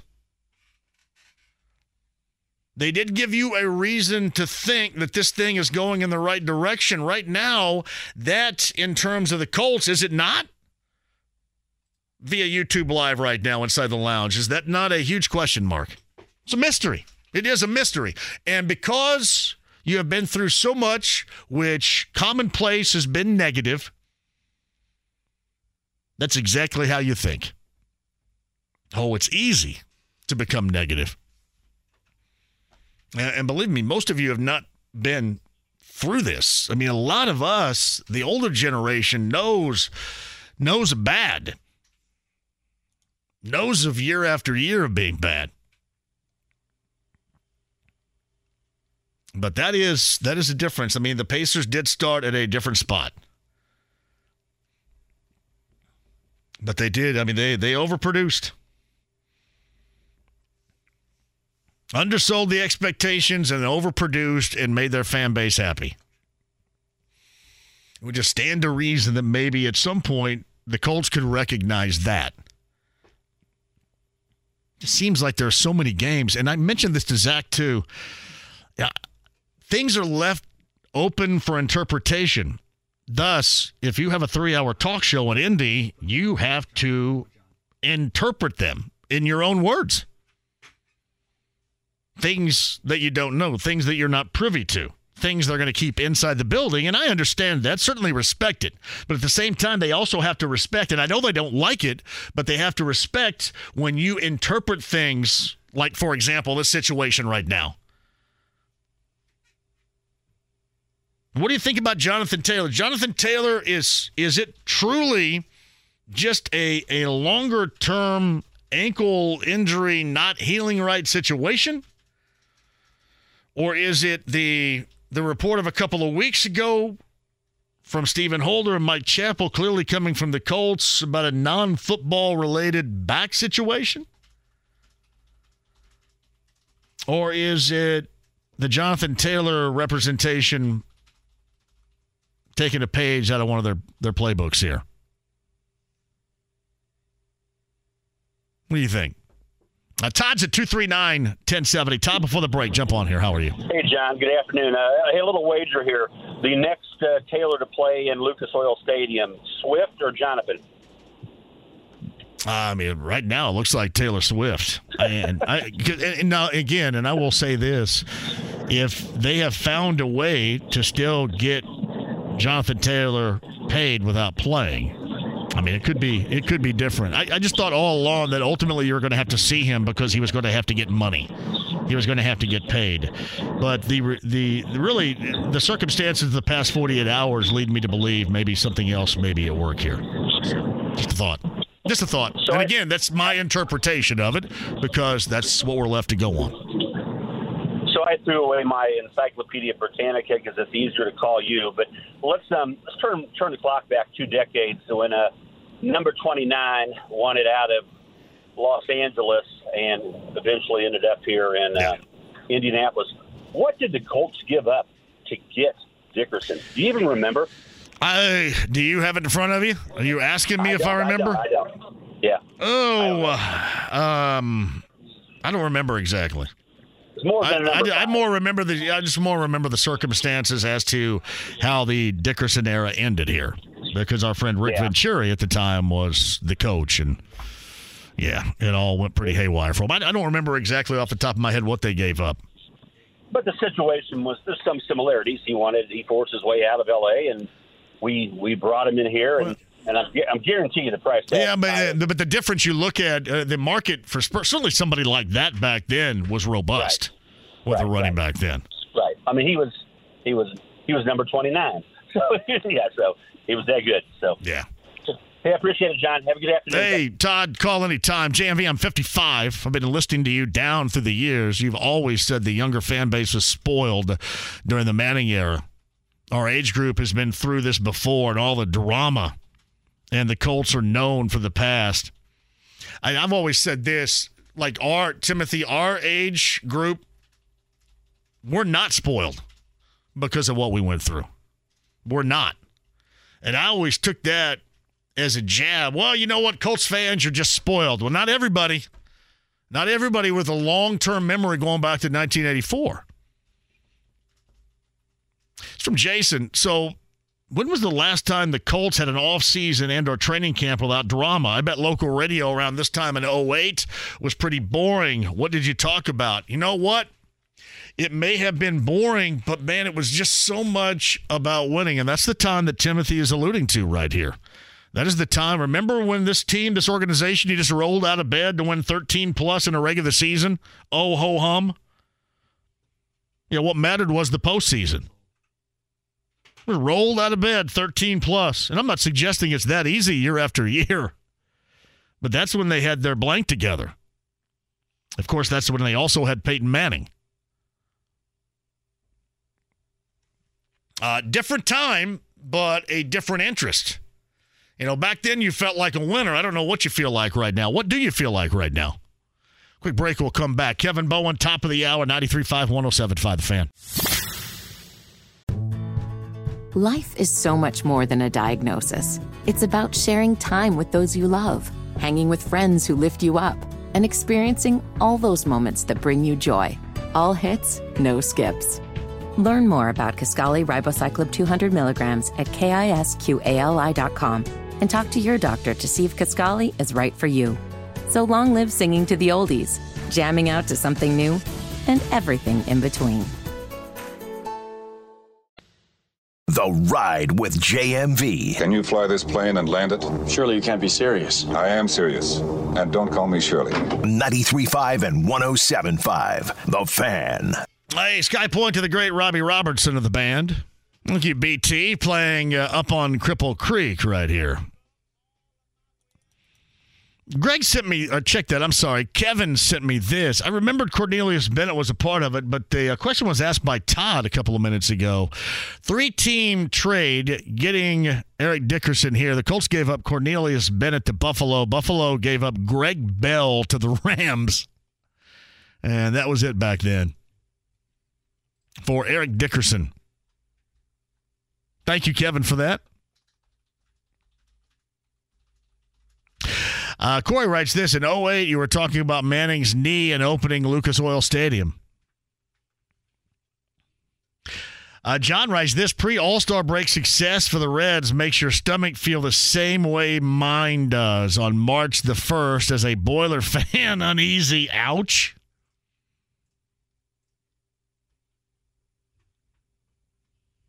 That's certainly problematic. Yeah, Inside the Lounge via YouTube Live. You guys are in there. I appreciate that. Tomorrow at the State Fair, me and Rob Bass, free stage, Indiana State Fair. Tomorrow should be a blast. Classic hip-hop MC Rob Bass with me coming up tomorrow. Very excited about that. Dan Patch Steaks, that's on Friday. Harrah's Hoosier Park Racing and Casino in Anderson, so don't miss that. And actually, I'll be up there for a while. Did you reach out to Chase Briscoe? It's weird. Did you reach out to Chase Briscoe, NASCAR driver? I'm looking to try and find the contact info for him. Hey, anybody in Lawrence County know Chase? Just go ahead and call him and have him call in here. Larry County. It is really weird, and that's okay because it's fine with me. But there was a point in time when I remember when, man, it would just, NASCAR drivers, you get everybody's calling in, everybody's pumping up their products. And I don't know for the past 2 years if I've talked to one dude in NASCAR. I mean, you got all these names coming into town, and what is really, when you're thinking of Saturday and Sunday, it's going to be a fun time at IMS, and really you go by Friday, too. Friday at Lucas Oil Raceway. You got ARCA, you got the Truck Series. Blake, my son, is going with Be Near of Indiana Farm Bureau Insurance on Friday out to Claremont to see the Trucks and ARCA, and then going with Tony Donahue to see IndyCar and the Xfinity Series on Saturday. This is weird. That's like nothing. Absolutely zero. They roll into town. I know that we have one thing going on. I think Jake's at Advanced Auto Parts later this week with Joey Logano, but that's it. That's weird. Really weird. It's just like you blow into town. It's like any other thing now.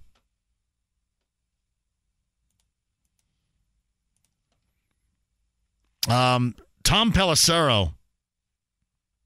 Kareem Hunt is leaving Indianapolis without a deal, per a source.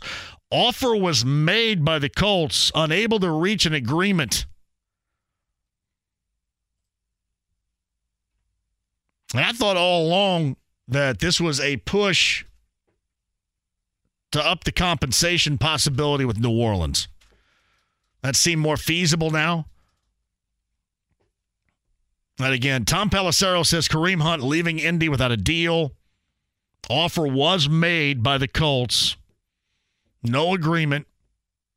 Continued interest for Kareem Hunt for other teams. We'll talk to Kevin Bowen about that coming up at the top of the hour. Don't go anywhere. 93.5, 107.5 The Fan. Life is so much more than a diagnosis. It's about sharing time with those you love, hanging with friends who lift you up, and experiencing all those moments that bring you joy. All hits, no skips. Learn more about Kisqali Ribociclib 200 milligrams at KISQALI.com and talk to your doctor to see if Kisqali is right for you. So long live singing to the oldies, jamming out to something new, and everything in between. The Ride with JMV. Have you ever killed anyone? Yeah, but they were all bad. 93.5 and 107.5 The Fan. Track sides tonight at 7, Beyond the Bricks at 8. Rakestraw, Zach Keefer, podcast, 1075thefan.com. Jim McCann in Southern California with a tweet. I don't know if we call it a tweet now, with an X. A great point yesterday made by your guest, Mike Tannenbaum. Anthony Richardson needs to needs to have his protection reads down before you can safely start him in the regular season. I want him out there, but Mike is absolutely right. I disagreed wholeheartedly with Mike Tannenbaum yesterday about that. I think that it should be made a point for him to be ready in week number 1, and I hope that is the case. So why all this seems so incredibly ridiculous. All of it. Hey, by the way, in case you missed it, according to Tom Pelissero, evidently the Colts did make an offer to Kareem Hunt, who has been in town. But Kareem Hunt is leaving town on a jet plane without a deal and will weigh other options. I said yesterday I felt that his representation was trying to squeeze more money out of the Saints because you could tell with all these national reporters, newsbreakers of the NFL, they all had the same quote about a great visit in New Orleans. But, hey, great visit there. But he's on a jet getting an Indy because Indy obviously has a situation of need here, which to me is still ridiculous. You even had that overture, but they did.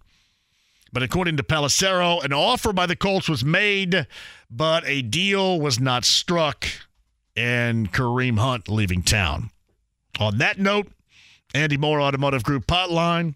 Morning shows, Kevin and Query, weekday mornings here, 7 until 10 a.m. Kevin Bowen joins us. I understand desperate times, desperate measures, all that stuff. But I can't quite laugh enough because all I ever hear in support of Jonathan Taylor in this is, you know what, running backs are a dime a dozen. Running backs are a dime a dozen no matter what, and should be viewed that way, especially this time, considering what they don't have at that position in camp. Running backs are a dime a dozen.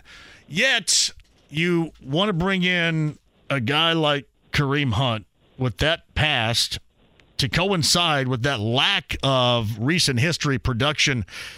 is somewhat mind-blowing to me. And the Colts actually offered him something, and evidently no deal was struck here. I mean, I don't know. I don't know what else to say, Kev, about that. I just don't. Yeah, John, I think it's quite the statement of where your franchise is at when, as you just laid out there, I thought pretty well, the desperation mode that you appear to be in, where whether it's off the field, and I think you can make a strong argument even on the field with Kareem Hunt right now, that this is the type of player and the type of person you're willing to try and bring into your organization. I think, I certainly tried to speak, and I know Jake did as well this morning, and some people probably don't give two what's about my moral compass or whatever, but I think it's pretty utterly pathetic the Colts would even make an offer to Kareem Hunt for off-the-field reasons. But, if you just want to live in the football moment, the guy, averaged under 4 yards per carry last year with Cleveland and is slowly approaching the age of 30.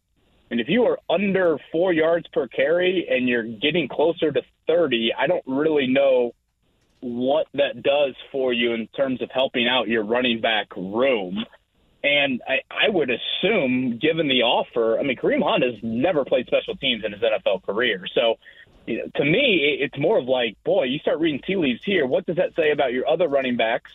What does that say, obviously, about Jonathan Taylor, all of those things. But, it's a sad state of affairs when, for an organization that, preaches kicking the stigma and they're willing to offer a guy that kicks a woman. I think that sadly states kind of an accurate depiction of what the Colts are willing to do right now, considering where they're at. For the disposability of a position in the NFL, as has been talked about, and a reason, even before all of this, the Colts were unwilling to move off of what they were wanting to give Jonathan Taylor in the final year of his deal, and then to believe that you could find an answer in Kareem Hunt, to me, is ridiculous.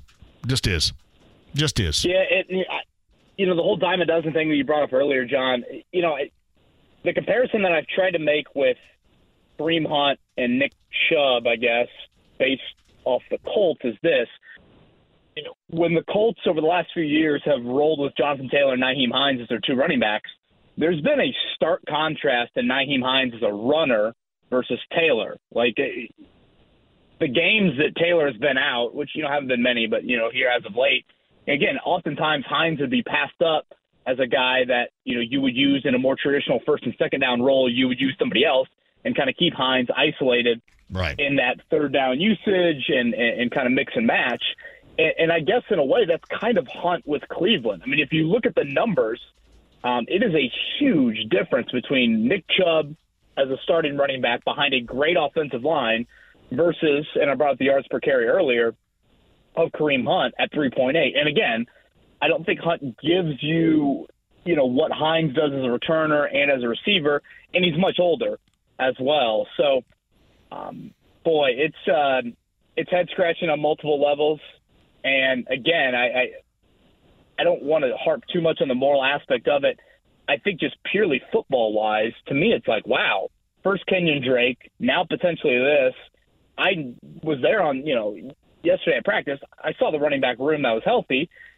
It was two rookies, an undrafted free agent, a fifth rounder. It was a guy in Jake Funk that has 2 carries in the NFL. And it was Kenyon Drake, who was, obviously on his couch a week ago. So I understand where they're at right now with Deion Jackson a little banged up. Obviously, Zach Moss out for a month and a half. But it's still kind of showing your cards a bit that you're willing to go here. And what does that say about Taylor?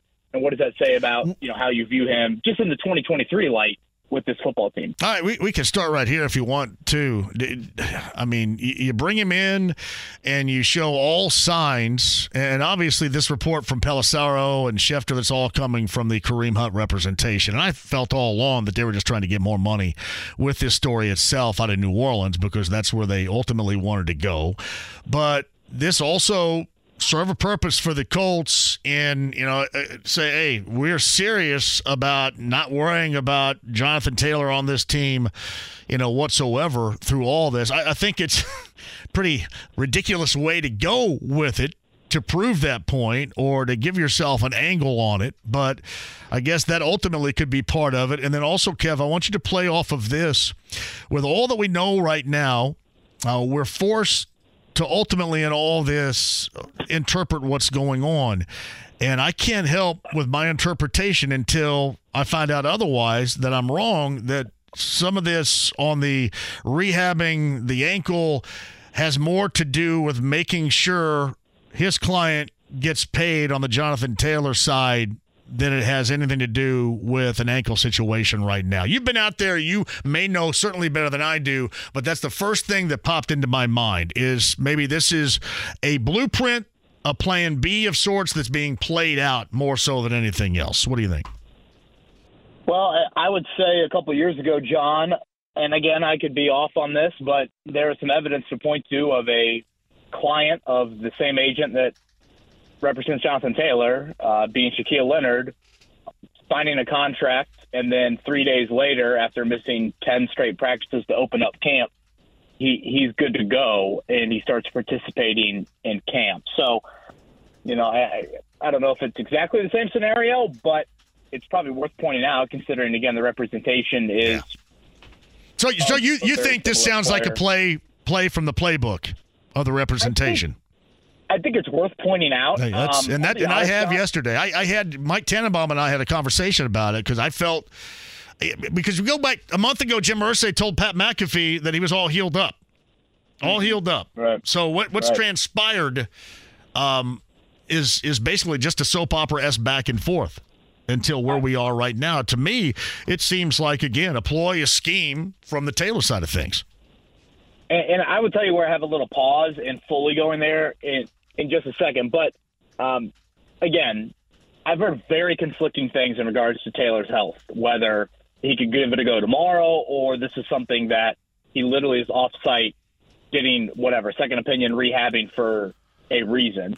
And basically why I have the pause is because Taylor, I think, is a pretty unique NFL player in that before last season, if you go back to his 2 years in the NFL before that, his 3 years at Wisconsin, his 4 years of high school football, that's nearly a decade of football. The guy never missed a game and never missed a practice. And he plays arguably the most punishable position, maybe not even arguably, the most punishable position on the football field. And so when he encounters this ankle issue last year and it forces him to miss games, I think it's the first time that Taylor's ever gotten to a point physically where all of a sudden he's like, man, I don't know if I can give it a go. And then I think you obviously factor in the contractual timeline of, okay, it's year 3 of a second-round pick, which means extension could be coming, means contract year could be coming, all of those elephants in the room, and that probably is weighing on him. I recall several times, and hell, John, there were probably several conversations we had last year, you and I, on Wednesdays, where you asked me about Taylor's status for Sunday, and I thought, yeah, I think he's going to give it a go. And then we get to Thursday, we get to Friday. I think I still kind of felt confident about it. And then all of a sudden something would change in that last kind of 48-hour window. And I am curious, how much of that is Taylor all of a sudden kind of being like, yeah, I'm not going to push it. And that's where I kind of question a little bit of is this Leonard 2.0 from 2 years ago? Which, again, I don't even know if that's fair for me to go all the way there. But I just think Taylor has never dealt with this before. I think he showed expressions of doubt last year in trying to play through it, and this was before the season went off the rails. And so that's where I have a little bit of pause of is this more? Now, frankly, if you're a fan of the Colts and you want to see Jonathan Taylor run for 1,500 yards this year, you would much rather hope that this is a guy that's trying to do this contractually than he is doing it health-wise. What do you actually think right now? What do you think? Do you think he's actually still trying to come back from that injury? Do you think it's that, or do you think it's more of an agent ploy? I'd probably put the piece of the pie a little bit bigger on the agent ploy, but again, I don't say that super confidently. Yeah, and I understand. Yeah, I want to make that clear. I don't because I have heard such conflicting things with this Taylor situation. I mean, I can recall in the spring where it was like, oh yeah, he's going to go do some field work after practice. I'm like, okay, he'll be good to go at the start of camp, just like Michael Pittman, who had missed all of the spring with a hip injury, and he's taken every meaningful rep that you'd expect Michael Pittman to take here in camp. But that's where I'm just kind of torn on it from a Taylor sense of exactly where he is at physically. But I do think we are slowly approaching a drop-dead date of that dude's got to get on the field if he wants to be ready week one. I mean, again, he missed the final 3 games of last season. He hasn't done any sort of football activity from a team or practice standpoint in that frame. They've got, I would highly doubt he practices tomorrow. We'll see about next week. I know Shane Steichen didn't close the door shut on him participating in training camp. I joke with Mike Chappell, and unfortunately Chapp's dealing with some hip issues. I think there's a better chance that Chapp practices in training camp than Jonathan Taylor. Steichen was just trying to get out of that. He didn't want to go any further whatsoever. There was nobody more uncomfortable than being asked and given an answer to a couple of questions than Shane Steichen yesterday with that. Yeah, I compare Shane Steichen answering those questions to me trying to dodge you playing baby music with my father-in-law. I know, listening on the other end to awkward, it. Very awkward, yes. Yes, awkward. You could throw probably several Ks in there and emphasizing that. So that's where I guess we are starting to get to a point where actions are speaking. And the actions are a signing of Kenyon Drake, an offer to Kareem Hunt, Jonathan Taylor not being there, and we're going to get more actions next week, whether it's continued absence, whether it's him not on the practice field. Like at some point, if you get to August 20th, 25th, whatever you want to circle on the calendar, Taylor has to practice. And this sounds wild, but I'm thinking about Saturday in the preseason game, and I'm like, oh my gosh, Evan Hall as a 5th-round pick is a dude that might be needed to put in bubble wrap pretty soon. Yeah, there's no doubt about it. Yeah, you can't take any injuries at that position for sure, Kev. You might need him for 30, 40 snaps come week one. So it is beyond wild that we are here with Taylor, and we're here running back wise, because it's not just Taylor. The Moss broken forearm, the Deion Jackson injury. There are several, and the whole Kareem Hunt thing. There are many layers to this. Yeah, there's no doubt. How serious do you think that they honestly were regarding Kareem Hunt, to put a bow on that? Well, I think if you make an offer, I understand. I'm coming from the national coverage side.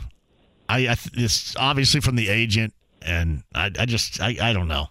I guess an offer is an offer. Ultimately, it's an offer. It is an offer. So you're right. So you and I both know this, John. Obviously, a lot of these reported stories, particularly offers, are agent driven. Yes. And you pointed this out, perfectly in the last 24 hours. So much of this is probably to drive up the asking price for Kareem Hunt. If the Colts want to control the narrative, and we've seen this here in the last few weeks, they have people in that organization, particularly at the top of the organization, that will leak whatever they want to get out there. But they leak it locally. They'll leak that locally for their angle. But the national comes from the agent. Right. So far, and the Hunt story's been out there for 30 minutes, but I would think if you want to debunk this, you have some avenues, and there are people in this market that would certainly, make sure that gets out there. And as of now, and again, I haven't checked Twitter since I hopped on with you, but I haven't seen anything to debunk that.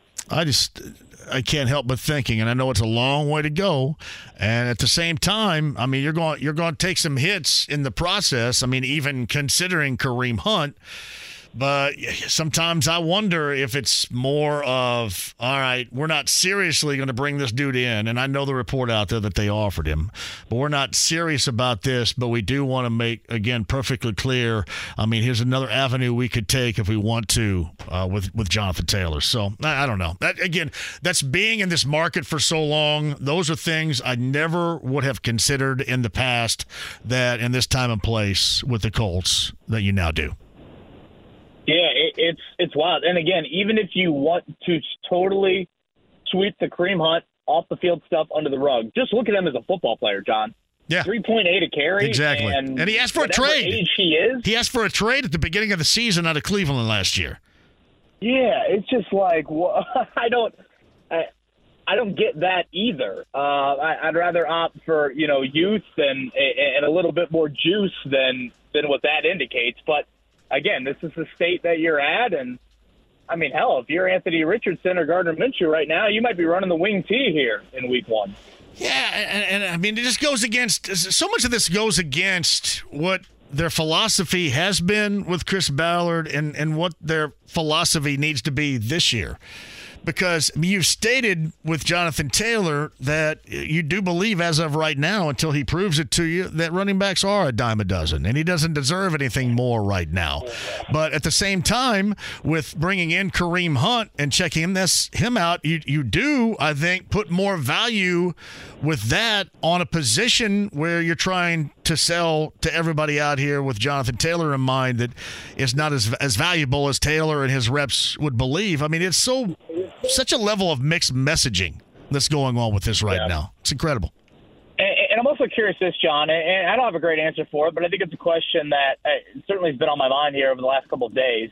You know, how much is the Colts' stance on Taylor, clearly not wanting to offer him an extension, how much of this was decided upon pre-physical questions, injury questions, however you want to label it? And I went back to that report day, now 2 weeks ago and a day ago, and if you look at the Chris Ballard answers there, he very briefly mentions the ankle. I mean, he stresses the 4-win season, a new offensive staff needing to evaluate everybody on this roster, much more than he stresses any injury.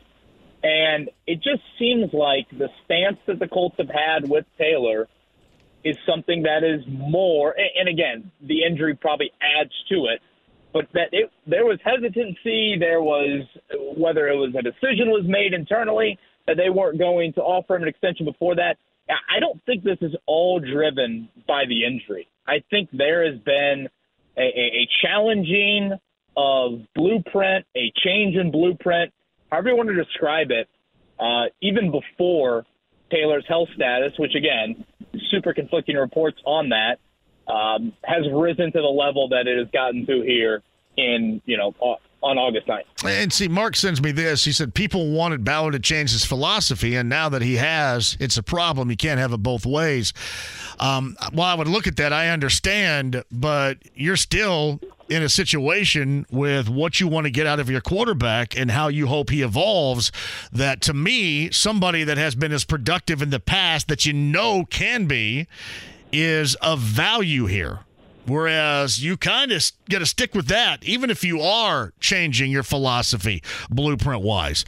You need somebody behind Anthony Richardson to help out that rookie quarterback that's so inexperienced. And again, I understand if you want to change, and you do have to change, but to me, changing it with this situation in mind, and leaving kind of your rookie hanging out there with just such a lack of production in that backfield. Again, if Jonathan Taylor is healthy, that's a little mind-blowing to me. That's just something I think you have to understand here, even if you are of the thought that you got to change your philosophy here. Yeah, and Mark asks a totally fair question, and I've been certainly one of those people I've asked Ballard seemingly probably 3 years in a row now, does your blueprint need to be changed at all, considering the results that they have led to? But I think you can't live in you're building an expansion team tomorrow sort of it's not a complete blank canvas for Chris Ballard. He just drafted Anthony Richardson at 4 overall. And now the only thing that matters, the moment you took Richardson, probably moving to the next, I'd say 3 years, considering how big of a developmental project he appears to be, the most important thing is your support for him. Your support and your development from a coaching staff. Those are the most critical, beyond critical pieces for your organization. Every move you make, and particularly offensively, has got to be driven behind that. It's why you saw Jacksonville and Doug Peterson come into that building last year and do what a lot of people mocked in paying Evan Ingram the amount of money they did, and Christian Kirk the amount of money they did, and Zay Jones the amount of money they did, because they knew Trevor Lawrence just went through a hellacious rookie season, and he was in some fragile moments. And if you don't get him right, then your organization's going to be set back for the next 5 to 7 years. And that's where, while Ballard's blueprint needs to be different, you can't also ignore the reality of where you're at right now in 2023. And that is, you've drafted this quarterback, and if you don't support him, then you're going to be gone, and your organization is, again, going to be way behind the 8 ball for the next, 5 to 7 years. And obviously Taylor's health dynamic throws a massive curveball into all of this. But as you just said, John, assuming he is healthy, that's where I have said 3 years, $39 million. You front load the contract so you don't get caught up in the franchise tag that's going to rise. And I know people have said, no, just tag them every year. Well, that franchise tag rises, and it gets to some really high levels.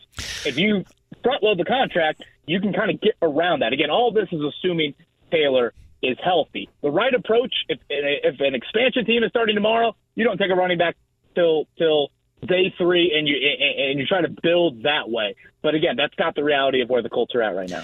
It's funny with all this. We've actually seen past production from the running back, from Jonathan Taylor, and clearly there is that lack of belief moving forward with Jonathan Taylor playing that position in mind, whereas the architect of all this gets a reboot, even though there has not been that production in the past, and he gets to move forward in retooling this again.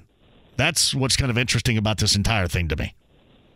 Yeah, I mean, this probably goes back to January, John, but I would argue GMs that have produced the resume that Chris Ballard has produced through the first 6 seasons, I would argue 90-some% of them would have been fired. Well, I mean, first we'd have to find somebody who was allowed, going into a 7th year. And that's just the facts. It's the facts. We're like Kevin Brown here. We're giving the facts that there are rarely anybody that in this day and age of the NFL, really any sports, if you're the general manager, do you survive something like that? Sure, and again, you can list everything. You can list the no division titles, the one playoff win. I would say maybe the most damning thing, if I were Jim Irsay, to look back on, in particular last year, is what Chris Ballard's blueprint is all about, trenches, offensive line. That's what failed this organization more than anything. And again, when what you believe in is failing, we can challenge if what you believe in is the right thing, which, again, I would push back on, and that's something we've talked about. But what you believe in, when that is, I would say, maybe the domino that started it all last year, that's when I think you have to have some real questions. But, obviously he's getting a 7th year, and now you run into the awkward situation as an organization of, like, if you win 3 or 4 games this year, does Ballard get an 8th year? Like, is this just a... Oh, yeah, there's that. Don't you think so? Right. But I'm like, because you run into this thing where if you fire him, now Shane Steichen's in this lame duck situation because now you're bringing a new GM in for Steichen, and that's just what makes this thing so complicated and such a mess. So you've got this window, in my mind. You've got kind of this 3-year window. That's when you make the first big decision on Richardson. You've got to obviously see signs there, and how I view it is, again, putting Taylor's health to the side for a second. If you're living in this 3-year bubble, the most important thing is number 5, showing that he should be here long term. No doubt. And that's where I view it as Taylor being a big-time asset. Kevin, we've talked about this before. I just brought this up again with Zach Keefer. The way the Pacers handled things a year ago was brilliant, considering where they are today. What we thought about them this time last year, what the fan base was told, and how they undersold it and over-delivered it. And that is so incredibly necessary. And really, to over-deliver it here, do I think they're going to win more than 6 games? No.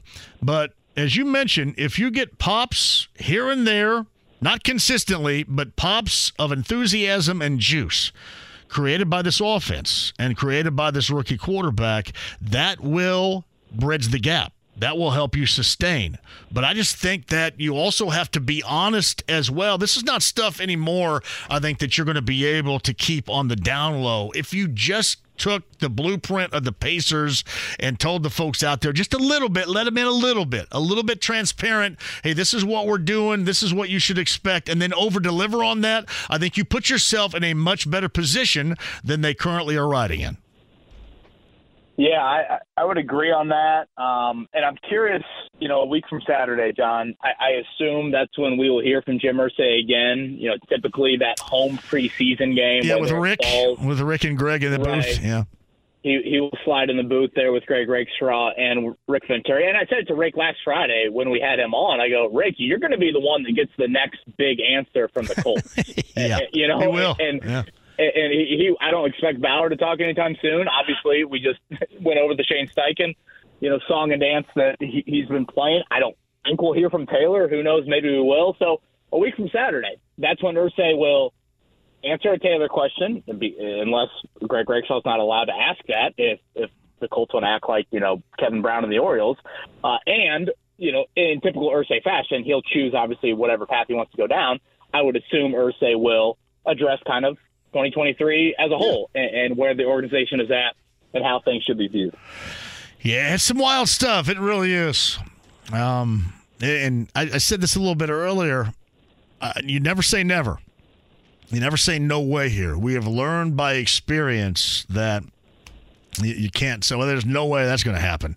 Because as soon as you do, that's exactly what happens around here. We have learned by experience. And, I mean, things at some point just need to level out. Need to level out without all this. And it just seems like that they have stepped from stone to stone along the way here, even from season to season, and gotten themselves into a situation that is not the most becoming for an organization trying to rebuild and regather the respect of a fan base around here that probably lost a great deal of it a year ago, Kev. Yeah, I mean, the hope and all the intrigue, the injection of life, the massive crowds we've seen at Grand Park, it can get overshadowed, and it has been overshadowed with all this Taylor drama. And again, it can subside before September 10th, but right now, obviously, that's the prevailing topic. And so much of that is on that rookie's shoulders. I wonder if he has any real idea how much of that is riding on him. I know, I thought about this, and I know it's not the same, but Halliburton and Richardson, I think inevitably will start to be compared together moving forward in just how they represent each organization. And I know the NFL is not like this, but if this was the NBA, and the Pacers had a player like Taylor and this was happening, Halliburton would be on a one-way ticket out of town with how that, league is so player-driven. And again, I know the NFL is not like that, but I think you're starting to see quarterbacks, whether it's the guarantees in the contract or, Deshaun Watson situation. I mean, they now start to dictate a little bit more. So, yeah, Richardson's got to prove himself without question, but you better keep that man happy as well. You got support him, and keeping him happy is supporting him, and supporting him on the field, supporting him with production on the field. And it's funny, and we'll talk about this, I'm sure, sometime. But the offensive line, the secondary, the cornerbacks, I mean, you all get a pass right now because we're also concentrating on other things and not that. And those are things where this team, this organization have literally crossed their fingers and just hope that things are different. Whereas you have no real thought that they could be, given what we have witnessed here. The exodus that we have seen in the secondary, the reboot of what we saw from a year ago with that bad group at offensive line. Things we'll talk about later on, but get sidestepped right now because of what we're talking about regarding the running back. So hopefully that changes. We'll see. Yeah, I mean, the Shaquille Leonard story should be celebrated right now, but, unfortunately it gets pushed to the back burner. Kev, you and Mark are up at Grand Park in Westfield tomorrow morning, right? We are. Jake Query driving back Bob Kravitz and company after the Bruce Springsteen concert at Wrigley. So, yes, it'll be Mark Dykton and myself tomorrow at Colts training camp. I bet Kravitz is drunk in the trunk on the way home. I bet you. Jake was like, I didn't even drive home ago. I think Bob will be asleep probably 40 miles north of Fair Oaks. Bob will fall asleep during glory days. Up there. As you make your way through the parking lot, Bob will be snoring. Buddy, I appreciate it. We'll be listening. Westfield tomorrow morning. That's Kevin and Mark on the morning show. Appreciate you, Kev. Yep. See you, John. All right. Quick break, and we'll come back. By the way, Andy Moore Automotive Group hotline. Race of the day. Harris Hoosier Park Race of the Day and Luke Bryan tickets coming up. Life is so much more than a diagnosis. It's about sharing time with those you love, hanging with friends who lift you up, and experiencing all those moments that bring you joy.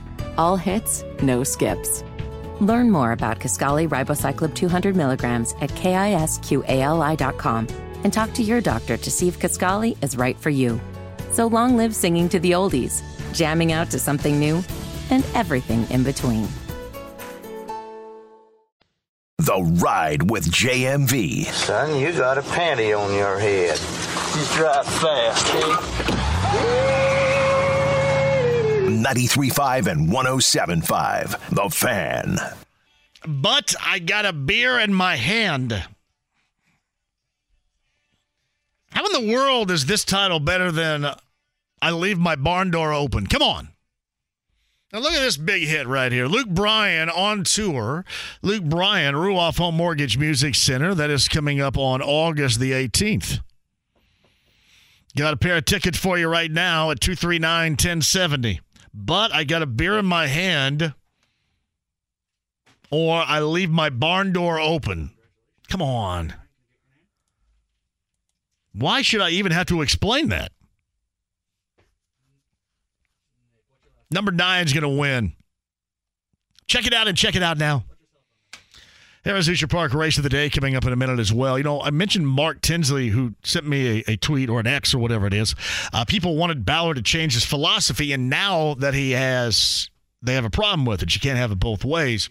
And while I think everybody would be happy if there is a philosophical change in how you build a team, you just got to understand where you are right now and the importance of some production, especially behind you, and having a former producer like Jonathan Taylor is a big deal.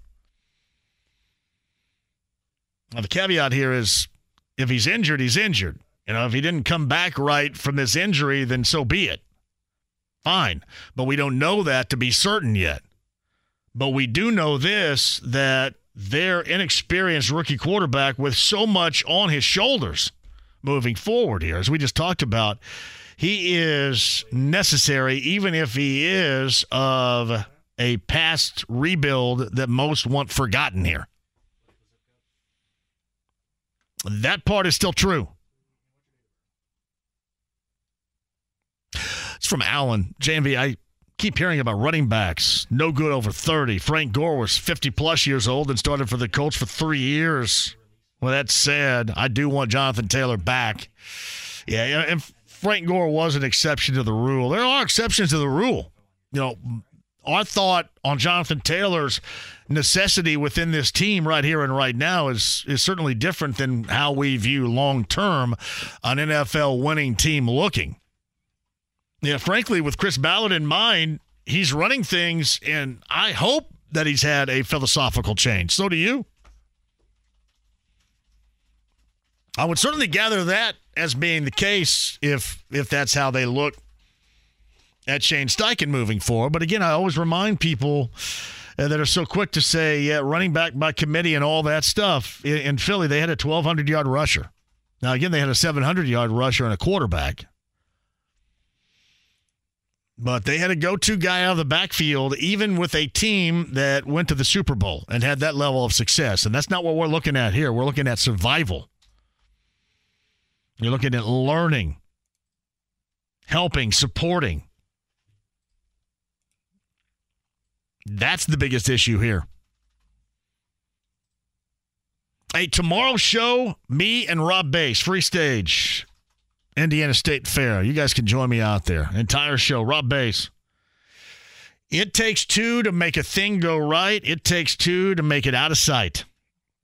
I want to rock right now. I'm Rob Bass, and I came to get down.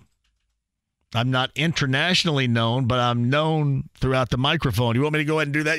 What do you think about that if I fire that off tomorrow? But it should be a good time. Rob Bass. I'm not sure if he's going to join me or not, but if he does, that'll be cool. Indiana State Fair free stage. I'll be doing this show there tomorrow. Dan Patch coming up on Friday. The legendary Dan Patch. And me with an opportunity to donate yet again to our friend Margaret and the gang at Teachers Treasures. I'll tell you how we're going to do that, but you can join me at Harris Hoosier Park Racing and Casino in Anderson. That is coming up on Friday as we will talk up the Dan Patch. It's from Andrew, JMV, looking into the future just a bit here.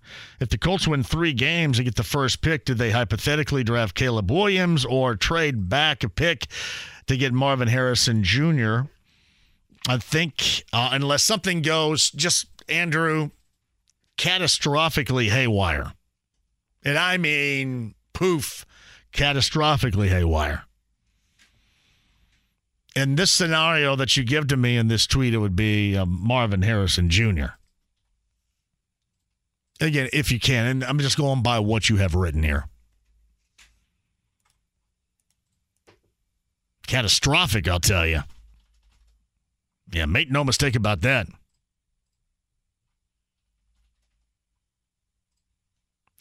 Yeah, people were talking about JMV. I agree with you regarding what I think Kareem Hunt's representation wanted out of this. Wanted more money out of New Orleans.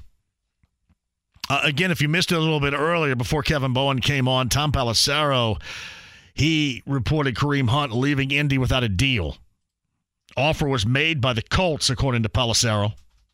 Unable to reach an agreement, continued interest from other teams. I had felt all along maybe that was a push by the representation to get more out of a Saints team, that clearly his representation had all the national big-time breaking news NFL reporters saying and quoting having a great visit in New Orleans, but was off to Indy. Seemed like he wanted a raise there. See if he gets it. But evidently, according to Tom Pelissero, came and went here with an offer, according to Pelissero, from the Colts to Kareem Hunt, but without a deal. All right, 239-1070. Some of your calls before we get out of this show. Well, top of the hour track, check that, I'm sorry, 7 o'clock trackside. Beyond the Bricks coming up at 8 o'clock. Greg Rakestraw, Zach Keefer, and Kevin Bowen all on the show. Iron Eagle, CBS, and more is going to join us coming up tomorrow. Friend of the show. Can't wait to do that again. Indiana State Fair coming up tomorrow as well. But coming up next, if you have retweeted and gotten in, your chance at 50-50 betting and dining at Harrah's Hoosier Park Racing and Casino in Anderson. The race of the day is coming up next. The Ride with JMV. 93.5 and 107.5. The Fan. Well, the Harrah's Hoosier Park race of the day. Congrats to Ron Paris.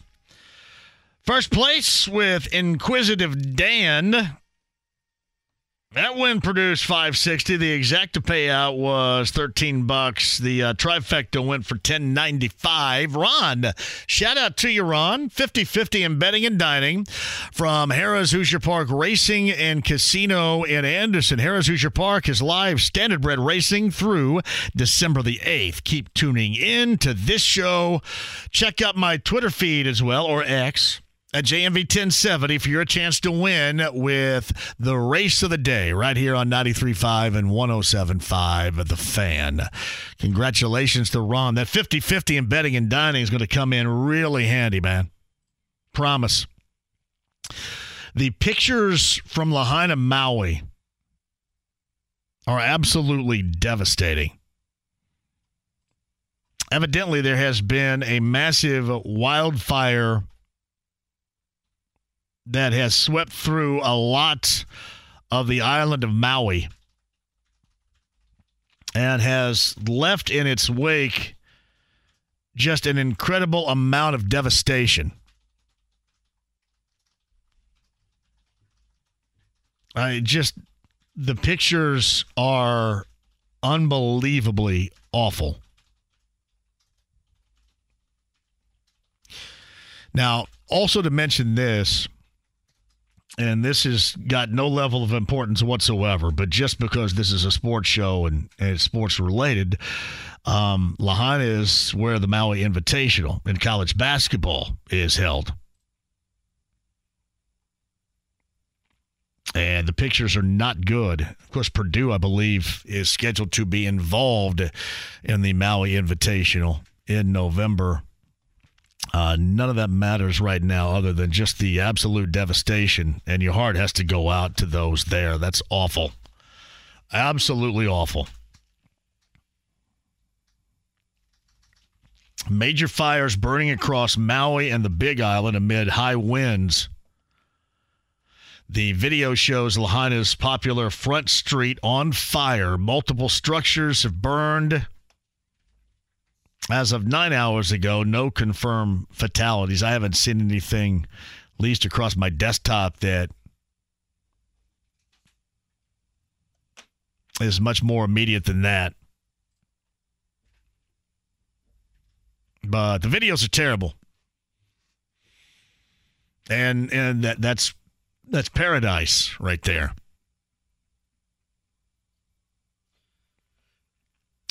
So the entire island basically on fire. Lahaina is the popular tourist town on the island. Apartments, hotels, stores burned down. The Lahaina Civic Center, where the Maui Invitational is played, has been a part of this. It is awful. Absolutely awful. I digress.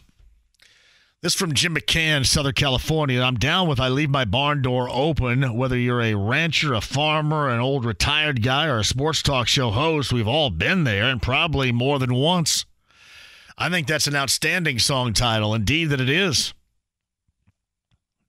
Should be utilized more. And the news of the day is Kareem Hunt paid a visit to the Colts. According to Tom Pelissero of the NFL Network, he was offered by the Colts. However, upon leaving Indianapolis, there was no deal. And I had thought all along this was, about getting more money, for example, from New Orleans.